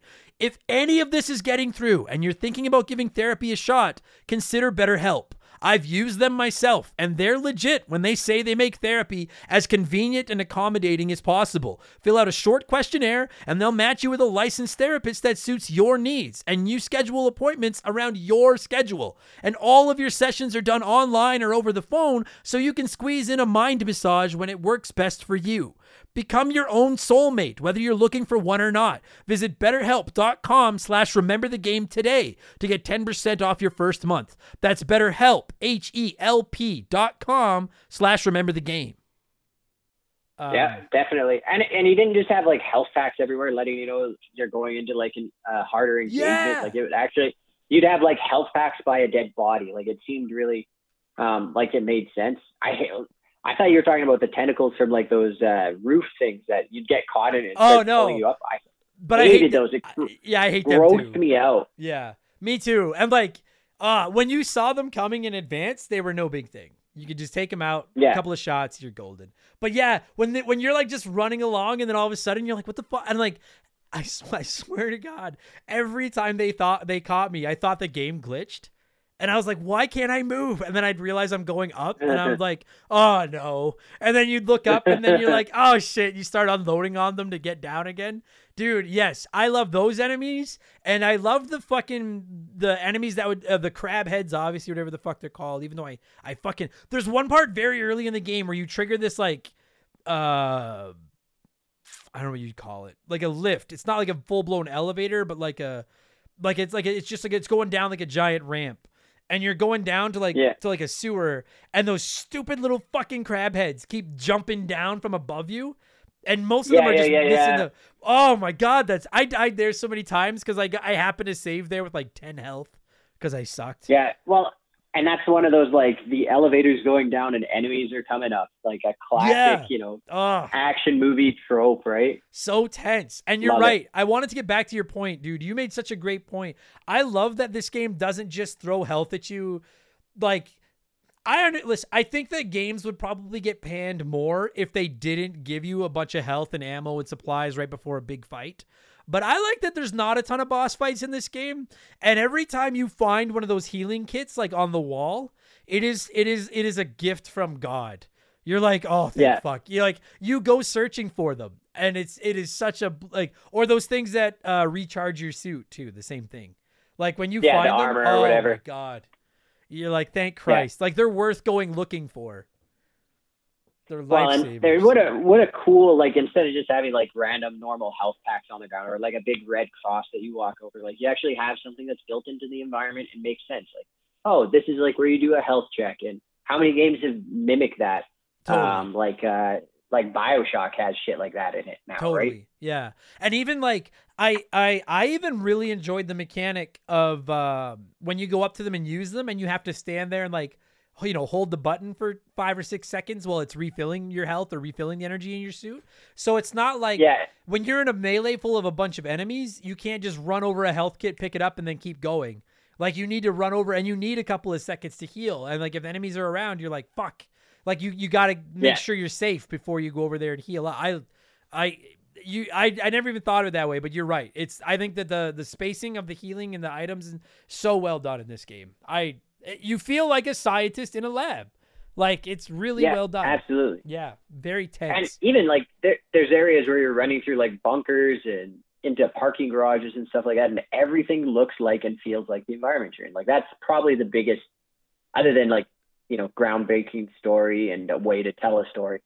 I think that's one of the biggest perks to this game is just exactly how detailed it was for its time. Like, yeah, dude, that's the big thing to keep in mind is for its time. No, I'll argue today. Like it's again not it's not fucking.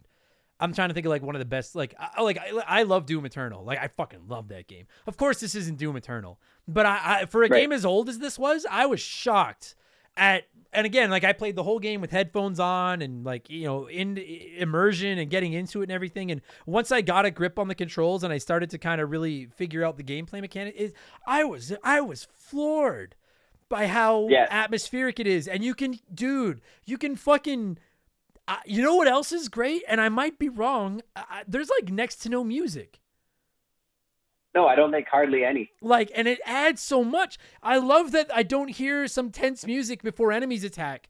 All I can hear is the noise of the enemies somewhere. And I'm like, cocksucker. Yeah. Like, I know there's something around here that's going to try to kill me. That adds so much tension to it. I loved it. Oh my God. Even stuff like, trying to get through like the security, like the tripwires without triggering them and stuff like that. I enjoyed that a lot too. Cause then when you do trigger them and those fucking goddamn turrets those turrets fuck you up. Oh yeah. But I liked that. And like, well, and like little things like there's a part in the level where you're fighting this giant, like, I don't know, blue robot or some bullshit. And I remember you like can end up on top of a tank, like a fuel tanker, like a holding tank. And there's this like, digital screen that controls this satellite bombardment. And so you aim with this thing. So the thing's walking around and there's this little map. So you're aiming this little map at this giant robot. Like there's nothing like that at the time. Yeah. Like, that was awesome. Such a cool little puzzle. And it's things like that. I can't, my every takeaway, I'm just like, oh, the best thing was how immersive the environment was. And again, that's all, like, it was so good. No, the weapons were cool too. Like they had unique weapons too. Yeah, no, dude, just going back to that boss fight, I will say, like, I got so fucking mad at that boss fight because I kept dying on it. But I once I finally beat it, agreed. You're like, if you've never played it, everybody, like, you're outside and this massive thing chases you through this like parking garage or something to like an outdoor thing, and then you get above and there's like a radio there saying like, hey, everyone get out of here. But you can figure out that you move it like left, right, up, and down like a claw machine and tell it where to airstrike, and you need to lure that boss into like an area where you can hit him with an airstrike to kill him. And I was just really bad at it. But I just wanted to say, agreed. Like, I hate boss fights, particularly boss fights that are just bullet sponges and all I have to do is unload all my best weapons into it forever. That was such a clever, so fucking clever. Sorry, you were talking about the cool weapons in the game, but I loved that boss fight. I just wanted to say that. Yeah, but just getting into that, like that, it was one of those seamless things that was part of the environment. Like, it was just perfectly executed. You didn't feel like, oh, they've given me this to do this. Like, it's actually seemed plausible that it was there, and like it followed the story. And again, you're not fucking Rambo with like a giant pile of guns. You're like a normal guy who needs to make use of whatever's laying around to keep himself alive. Your crowbar, your shotgun, or like that airstrike, orbital bombardment. Yeah. Now I will. You know what I did hate though was I didn't hate it. I shouldn't say I hated it, but I can't just. Did you like the parts where you were kind of on like the cliffside and you were fighting the soldiers and kind of climbing your way down that like mountain and you could see straight down and you're just trying not to fall off while you're, because like maybe it was just because I was bad with controls, and someone did bring up in our Discord that like you should be falling and it should be tough because you're just a normal guy, which I see the logic and kind of agree, but God, I was getting fucking mad at times, man. Fuck. Do you know what I'm talking about? That guy's a jerk. Yeah, definitely. You're just a normal guy. He's Gordon Freeman. He's got a dang suit. Yeah, he does have a This suit. is how I fantasize I would do in a critical event like this, like a crisis where alternate dimension opens up. I want to fantasize that I would succeed, right? Not fall off the freaking cliff and die. Like I would like listen, like the tension of it. You come out of this like sewer drain or whatever, and all of a sudden, and it's like something out of a movie. You come out of this sewer drain, and then you're like running out, and then all of a sudden you do the thing where you're like, whoa, and you look down, and it's straight down, and then you got your hands and back against the side of this mountain. And you're like, fuck me. And you're trying to claw along it. Like, I get what they were going for. I fell off that mountain so many motherfucking times that I was but again, that might just be my shittiness. Oh my God, I was mad. Fuck me. It made me, fuck. But did you struggle? Like, did you like that part? I just, like, am I crazy? I would have struggled immensely with it, but I don't really remember liking or disliking it. Okay. It's been a while. Yeah. So like, I would say I probably struggled with it and was pissed off and, but persevered because this is also in a time where you had like, when you got a new game, it's the only thing you had. So of course. Yeah. Played the piss out of it. But like, and then you get into like the part where you're kind of working your way through. I don't know where it's actually like it almost seemed like an old military base. I don't know if it was. Yeah. And you're fighting soldiers and you're fighting aliens. And that was the one, like, it didn't lose me because I was like, this is fun. It's a shooter. This is fun. But I don't mean to stress how much I like the first part of the game better, but like I did enjoy it better when I was just a normal dude making use of whatever I could find, as opposed to like a guy who's gunning down the fucking, National Guard or whatever the fuck they are and just finding armories full of weapons and going, full badass. I liked the tension more than just being like in a regular shooter, but I also found, go ahead. No, keep going. Well, I was just going to say, there was parts where like they would take it back to tension. Like you're crawling around in these sewer drains underneath these guards and they're trying to find you. And then when they do see you, they're whipping grenades down there and stuff. And like, I liked that. But when I was just above ground, just shooting soldiers left and right, that was where I didn't check out, but I was like, it's less tension and now it's just a good shooter. Do you know what I mean? Yeah. Yeah, for sure. And I think it switches from, action thriller to like just straight up action. It's almost, I would argue it's in ways, it's almost 3 different games. Yeah. But the whole time, I think the whole time you're like in the Lambda complex or whatever, you like this, it's all the same facility. Like those Marines and shit are part of it. I think you're right. I thought they were like, and it's just like the cover up from the G-Man to like, remove anybody who's seen the other dimension, the Zen. And all that. Yeah. They're hide it. Right. Which like, and again, I did like, I really don't want to sound like I'm dissing it. I enjoyed the fuck out of it. It was just, it went from, almost like a action thriller game to like a shooter to like a platformer. And I just liked each section just a little bit less. But I don't know, dude, to me, there was just something about being underground. There's just, it just adds so much tension. You know what I'm saying? Like, it's just, I don't know why. I think that speaks to the brilliance of the beginning of the game, because it shows you just how far, like, dude, that opening segment where you're on that fucking tramway, I was like, Jesus Christ, this goes for a long time. But then but it tells you how deep you are, like how you are just like, exactly. And then spend the rest of the game escaping that. Yeah, I love that. I think it's a good storytelling mechanic. Yeah, I went from being like, fuck, when is this part over? So as I played the game, I was like, oh, I understand how brilliant this is, like storytelling. Yeah. I was blown away, man. I minus the, like, I assume you've beaten it. Yeah. Yeah. Like that final boss, I don't know. Maybe I just suck. I could not for the life of me beat that final Like boss. the huge egg laying head crab thing. Yeah. Like on the Yeah. Maybe I like just a suck. giant baby's body kind of thing. But like I had also read that like I wasn't like I finally looked it up and I was like do I just suck at this? And there were a lot of people online saying that it can be a pretty tough fight. And I just couldn't beat it. Because you're supposed to like jump in on those big like organic trampolines, I guess, right? I think so. And shoot it. Yeah. And I hate it. Yeah, and then shoot it in the top of the head. Like there's some kind of not an exposed brain, but like exposed energy or something. You're supposed to shoot it in the top of that. Yeah, you're supposed to. Yeah, tough. pick it off from like above it or something like that. But those fucking goddamn natural trampoline fucking things, those drove me insane. Like I just sucked. Yeah. I just could not for the life of me get the timing down for those things at all. And then all of a sudden they would shoot me up in the air and I wouldn't be ready and I wouldn't stick the landing on where I was supposed to land. I would just fall and lose like 2/3 of my health.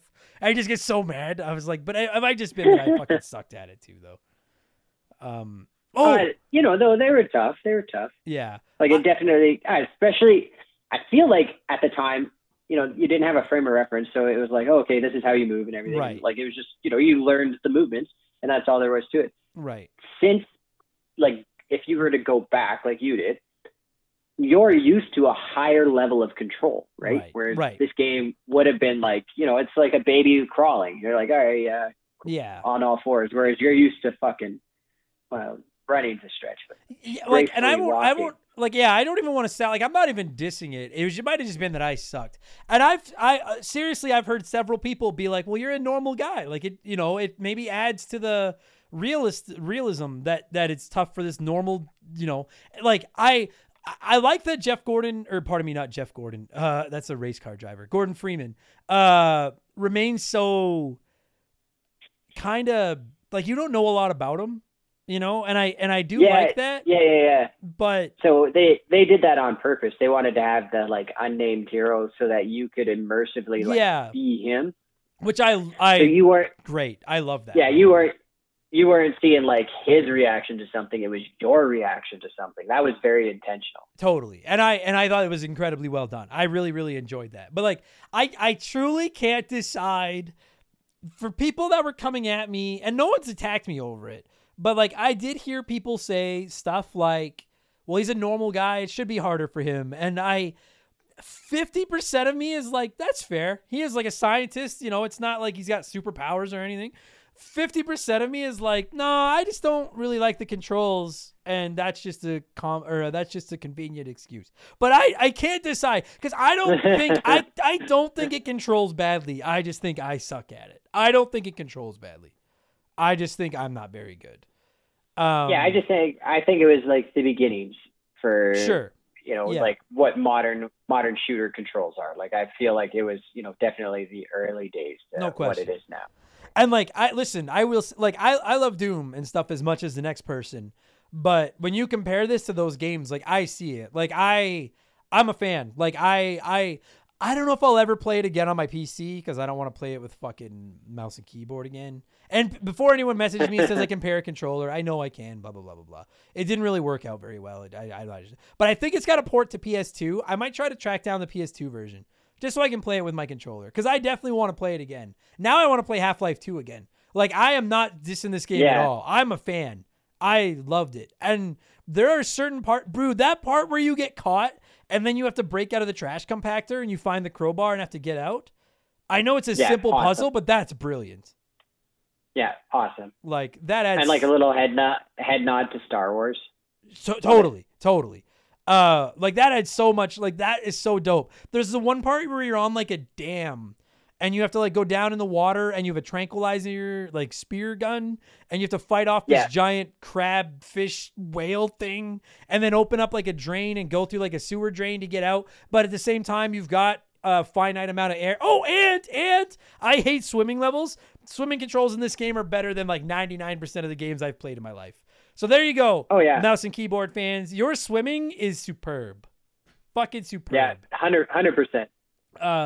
Even like the level design was unparalleled. Like I can't it just keeps coming back to that. Like just the different environments, having to do that escape was awesome. Like unbelievable. Yeah, I liked some of the little puzzles. Stuff like I mentioned that part near the very beginning of the game where you have to like crowbar your way into that vent and then you fall down into the like underground like water pipes and then you have to get up to another vent to get out, but the only way to get up to that vent is to open up the reserves and just let the place flood with water, but then you only have a finite amount of time to fucking get up there and get out before you drown.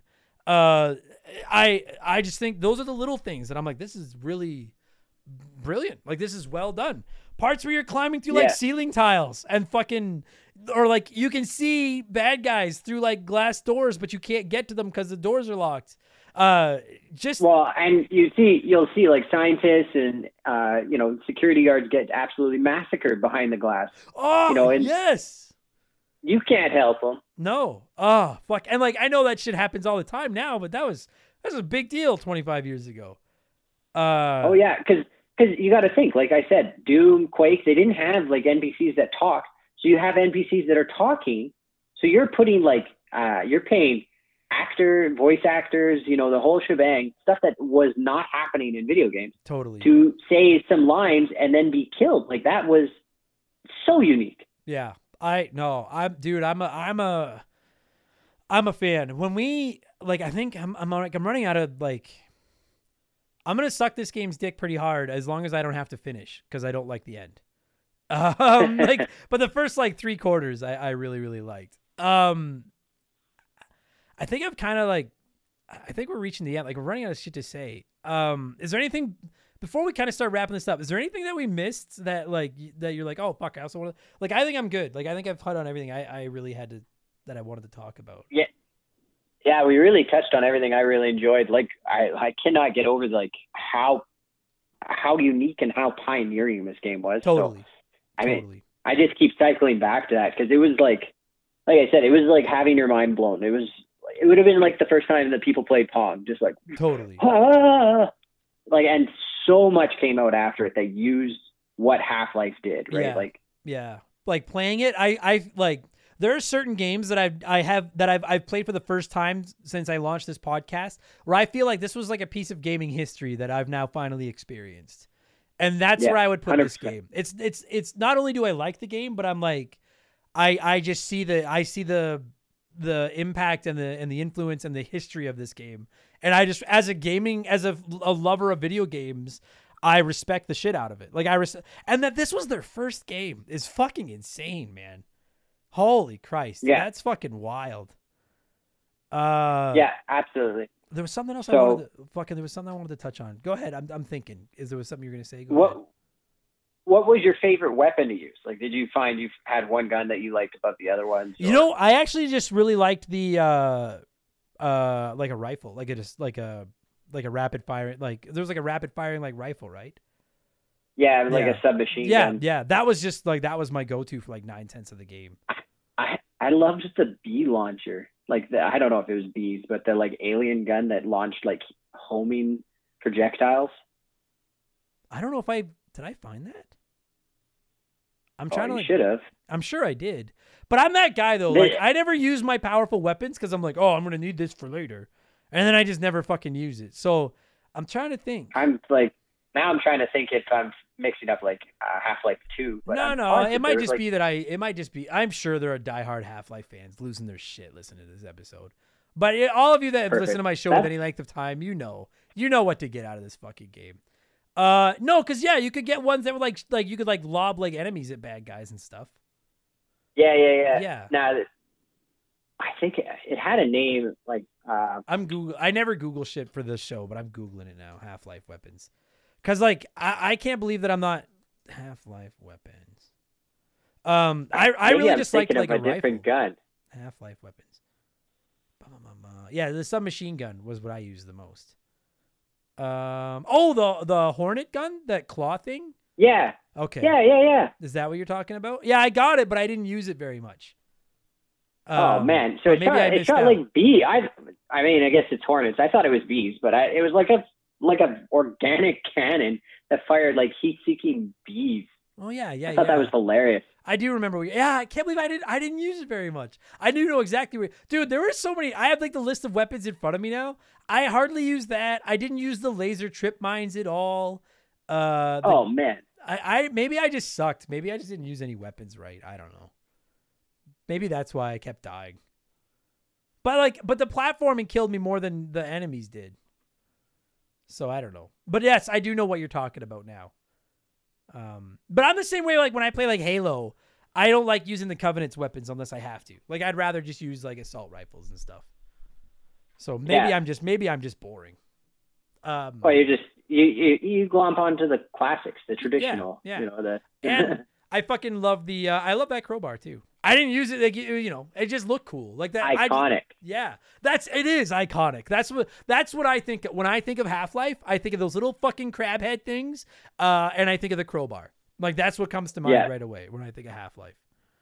So, so don't yell at me if I use the wrong fucking weapons, everybody. I likes what I likes. So shut up. Crossbow and the machine gun. But I like that you don't really get like any weird powers or anything either. Like you can pick up like their weapons, but you don't get like telekinesis or anything like that. Yeah, like for all stretches and measures, like you're just a normal dude. You're not like the whole time. It's not like you're the chosen one in any aspect. Yeah, even like when you get the long jump module, like even that, it doesn't feel like you've got like a special power. It just feels like something that, you know, is an experimental piece of tech that works with your suit. Which I fucking sucked at. I sucked so hard at that fucking long jump. Fuck me, I suck at that long jump. No man, I was thoroughly impressed. Like it's a piece of gaming history. I still think it looks good. I still think it plays good. Admittedly, the ending wasn't my cup of tea, but the first, 75-80% of this game was. That's what I was gonna say. When I decided to play this game, I decided to, just on a whim, I threw it out to the community gets to pick one game every month. My Patreons get to vote for a game. And so I opened it up and I put 8 PC games, which I never play. For all of you that are like, and I'll talk about this a little bit more after the podcast so Tyler doesn't have to listen to it. But for anyone that's like, oh my God, does this mean you're going to start playing more PC games now? The answer straight up is no, I'm not. I don't want to play a lot. I don't want to play a lot of PC games. But I listed The Secret of Monkey Island, King's Quest 6, Maniac Mansion, Grim Fandango, Quake, Day of the Tentacle, Half-Life, and Duke Nukem 3D. And it came down to Half-Life and Duke Nukem, and Half-Life beat it out by like a dozen votes. And man, I'm just surprised that those are the games. Like there wasn't Red Alert on there, the original Fallout, any of the Blizzard games like Diablo or Warcraft or StarCraft. Well, like I don't do MMOs for like World of Warcraft or but Warcraft was a strategy game. Okay, but the other thing was like before it was an MMO. Games like I know I'm gonna take shit for this. I really don't want to go down this hole, but like I just have so little interest in like Diablo. Like it just doesn't. Like Half-Life, I was interested in. I tried to, because I knew I wasn't going to be that interested in playing a PC game. So I tried to go with 8 PC games that I at least had a passing interest in. We had suggestions of way more. I just tried to pick 8 that I was like, I know that I won't be bored of this. Like I'm going to want to at least try these games. And listen, for those of you out there that love Diablo, I'm not shitting on Diablo. It just doesn't wet my whistle. It's just one of those franchises I don't know if I'm ever going to play. And I really don't care for like Command and Conquer type games. I just suck at those games. So I tried to go with 8 that I liked. Yeah, they're good though. Oh, I believe you might suck at them, but they're great. Yeah. They have a great storyline. I believe that, but there's certain this is why I haven't done a PC game in 230 episodes or something. Because I'm like, I know how many PC gamers are like, I get the messages like, when are you going to do more PC? I'm not saying never, but I am saying it's not going to be for a long time. It's just not my preferred way of playing games. I don't enjoy using a mouse and keyboard. I'd rather sit back with my controller and. One every 200 and some episodes. That's about it. Yeah. Like I might do like every January I do 8 RPGs on the poll because I don't love playing RPGs. And maybe every summer now I'll do like a PC poll and I'll throw 8 PC games on there. But what I was going to say was just like of those 8 games, like I'm not going to say that none of those other 7 are as good as Half-Life, but I really feel like I feel like this is like, this has to be like one of the quintessential must-play PC games, isn't it? Like, it's just that important. Yeah, I'd say so. I'd Like- say this one, and like I said, I think the Blizzard games are pretty critical as well. Sure. And then, I can't even think of another like huge like MOBAs, but they're competitive. Like they're not like single player games. But Right. you could do a whole episode on the big MOBAs out there. Right. Like, I don't want to diss, King's Quest 6. Because I actually have played some King's Quest 6, and I like that game. But, like, I'm glad that for, the very rare occasion that I decided to play a PC game, I played one of the GOATs. Like, I feel like I feel like I experienced a piece of gaming history playing this game, as opposed to just playing, like a game. You know what I mean? Like, I played one of the first ballot Hall of Famers. Yeah, I would say so. Yeah. What the fuck are we gonna? Out of what were you gonna say? I would say like what I would compare it to is like Doom and Quake, or what like Pong was. They were the first ones, the first person shooters, right? But then this was like Super Mario 1, like the original Super Mario, where it was like, whoa, like what Pong could have been. You know what I mean? Yeah, absolutely. Fuck, I have no idea. There's like not a lot of numbers in this fucking. You know what? Out of 3, it only gets 2 because there's only 2 games. Yeah. Well, you know what I think? Okay, I never do this. I haven't done a boring just out of 10 rating on this show in a long time, but I'm going to show some respect. I want to show some respect to PC Master Racers and to one of your forefather games that I actually quite like. We're just going to score it out of 10. We're just going to give it I respect this game enough to not give it a stupid, ridiculous scoring scale. So just straight up out of 10, what would you score Half-Life? 9, like just solid 9. Yeah, I know it's lame, but like, I think, like, I feel okay. I'm gonna go like 8.5. I feel like 8 isn't enough. This is too great a game, but I really hate the last couple levels. So yeah, I'm like, I'll go like 8.5, 9, somewhere in there. I granted, there's only about a half a dozen on the list. I can with authority slot this in as a top 2 all-time PC game for me with Roller Coaster Tycoon. I think there's only like 5 PC games that I've played, but this is easily top 2. I'm impressed. Frankly, better than I expected it to be. This was a good fucking video game. And yeah, I agree. And now we can just throw it out into the world and throw it out into the universe that, like, please give us Half-Life 3. Like, well, I'm not asking. You know what? We're going to end the show on this. You can take this to the bank. If we get a legitimate non-VR, I don't want to play VR. We just get a legitimate straight up fucking campaign-based first-person shooter Half-Life 3, I will play it on PC. I will fucking give that to all you PC nerds. I will straight up play. I'll do it respect. I will play it. If that's what it takes to get us a Half-Life 3, I will play it on PC day one. I will be one of those fucking nerds. I'll put it out there. I don't think we're ever getting it, though. No, the guys at Valve listen to your show. They're actually porting it over right now. It was fully designed for the VR. And they're like, oh, shit, we got to go back. Yeah. Well, because I get people that are like, play Half-Life Alyx, but I just like, I don't know. VR just doesn't, maybe someday, but VR just doesn't wet my whistle. I can't see very well. I get motion sick, and I don't want to spend hundreds of dollars on a piece of tech that I don't even know if I want to play it. So give us just a regular game. Yeah. Anyway, fuck, this turned into like over an hour, which I didn't expect it to be. What a great fucking game. Buddy, thanks for doing this, as always. And you're like a big like Hollywood star. So what do you got? I am, what do you got going on these days? Yeah.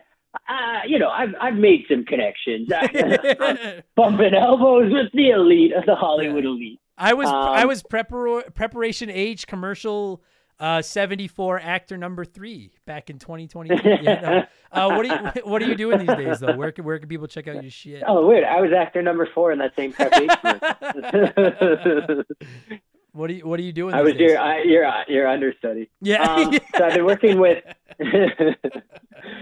working with my buddy Martin, and he runs F762 Studios, or Studios 762, whatever. It's on YouTube. We've done a bunch of movies together, and we're just starting to get some traction with him now. The last one that did the film festival circuit was called Quiet Enable. And we won a few awards for it. He's won a boatload of awards for some of his other films, but it's kind of cool. So we got one out right now called Quiet Enable on our YouTube, which is S762. And then, in the next year, we should have two more coming out. One that's really big. We've worked really closely with a bunch of the different film production companies in Edmonton. So, sick. Neat. Yeah, dude. I checked out your fucking the one you were talking about last time, and I was like, dude, it's a fucking, like, it's not just a bunch of dipshits on YouTube like I am. Like, it's like professional looking shit. It's good stuff. Yeah, and like that one was filmed, I want to say 3 years ago. Yeah, I remember when you were doing it. It's pre-pandemic for sure. Like, I remember when you were doing pre-pandemic, yeah. So we had that summer did an Escape for Tarkov short film, and then filmed Quiet Enabled like that winter. And then like COVID hit, so we just filmed a bunch of stuff that when we weren't following restrictions. Yeah. And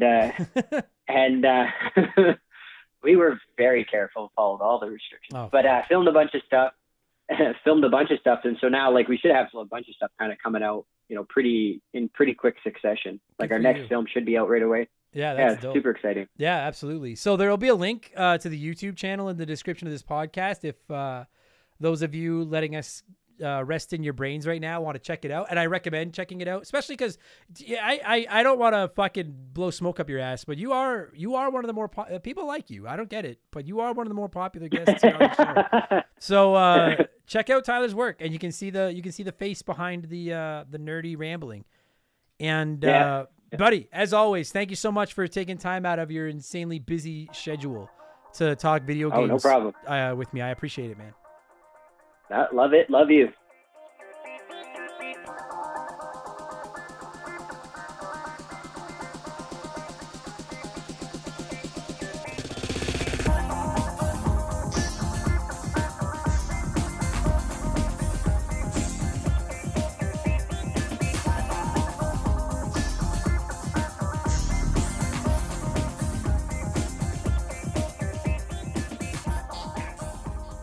And that's going to do it for this week's episode. Tyler, thank you so much for giving me a call and talking Half-Life, and to every single one of you geeks listening to this right now.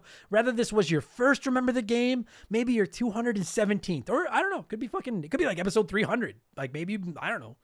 Maybe you've like caught this later on down there. I don't give a fuck. If at some point you've let this podcast impede your brain, thank you so much. Impede? Yeah, because impede is slow down, and I would say we make you slower. Whatever. Thank you for listening. I'm very grateful. I appreciate it. If you're interested in checking out Tyler's work, look in the description of this podcast. You can find a link to that. You can go check out the movies that he is doing and is Hollywooding it up and everything like that. If you didn't hate the podcast, maybe leave us a nice review. I'm not sure why I'm supposed to ask for them, but the good podcasts do, so bet your ass I'm going to do it. And if you want more of this, go, I got you back. You want more of this? There are literally hundreds of bonus podcasts waiting for you over on Patreon, and up to 3 additional podcasts going live every week for as little as $2 a month. $5 a month if you want 3 a week. But whatever, $2 a month gets you 2 additional podcasts every week, and hundreds of bonus ones. Plus, we donate 5% of it to charity. Plus, you can DM with me. Plus, you can write into the show. Plus, you can join our Discord. Greatest value in the history of the universe. Patreon.com/Remember the Game if you are interested. We have a P.O. Box. You can find that address at RememberTheGamePodcast.com. It is Remember the Game, P.O. Box 69181. Edmonton, Alberta, Canada, T6V1G7. Don't send me anything big. Just send me some little postcard, a letter. Let me know where you're listening. I'll send you one back. We'll be friends because that's how the mail works. And you can check me out on Twitch. I stream whenever I have an opportunity. I have really no fucking schedule at all. But twitch.tv/Remember the Game. I'm never going to bug you for subs or anything over there. You can just come hang out. It's lots of fun. I don't know. I get to see my face if you're interested in seeing what I look like. That's it. That's all my plugs. We're going to wrap this thing up. I'm going to shout out a bunch of Patreons as I'm contractually obligated to do and get all of my life. Thank you for listening. I will be back tomorrow with for all my Patreons with Expansion Pass number 131, where I rank the 10 games that I want to play the most that I haven't played already. I'll be back with Game Patch on Friday, all the world's biggest gaming news, and I'll be back a week from today with Remember the Game number 218, which, if Everything Aligns will be about Dead Space because it's October and it's scary. It's Halloween. Fuck yeah. Thanks for listening, everybody. Talk to you on the next one. Cheers. Goodbye.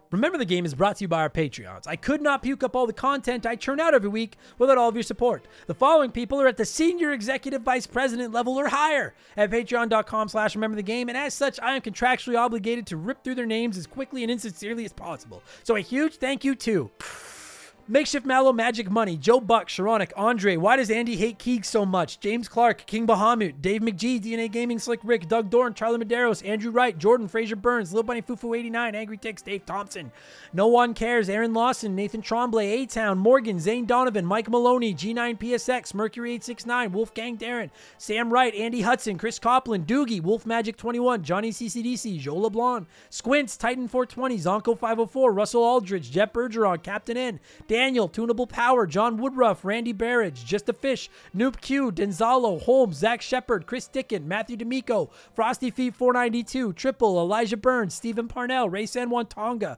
Zach Coiner, DBXJ, Jameer Williams, Steve Dalk, Standard Ass Brian, Trav H, Mizuru, Nicholas Chaffee, David Marcus, Phil Lencher, Ruben Elizalde, Eric James, Riley Turvey, Jake Carter, Laces Out Dan, C-Spin, Thomas Smith, Nicola, Munch Makuchi, Leroy Westrich, Dark Squall, Jerry the 3D Printed Saustrich, Evolva, Sham Ramos, DB Cooper, Mojo the Helper Monkey, Brant Hewitt, Gabe, Dan Fusselman, Fuzzy99, Decoy Man, John Jameson, Blaine the Hoagie Man, Scary Terry, Bucky Duck, Edridge FPV, Hagel Waffle, High Plains Drifter, Kayach, Jimothy, Joe Stone, Chris Williams, Oroku Saki's Gardener, Nicole Novak, Cody Richardson, General Fury, Them Boys on the Roof, James Juan Francesco, The Jamadian Nightmare, Matt Hamilton, Nomad, James Black, Jugs Are Bad, okay, Sam Carpenter, Nerdy Hybrid, Adam Fletcher, Colin Bollinger, Lucas, Joey Mercury, IR Jackal, Theran, Squeak Nuts, Isaias, Timmy the Exuberant Turtle, Brian Neese, Christian Gabriel, Maverick Marty, Musty Beetle, John M. Watkins, Beef Dingleberry, Michael Barjudana,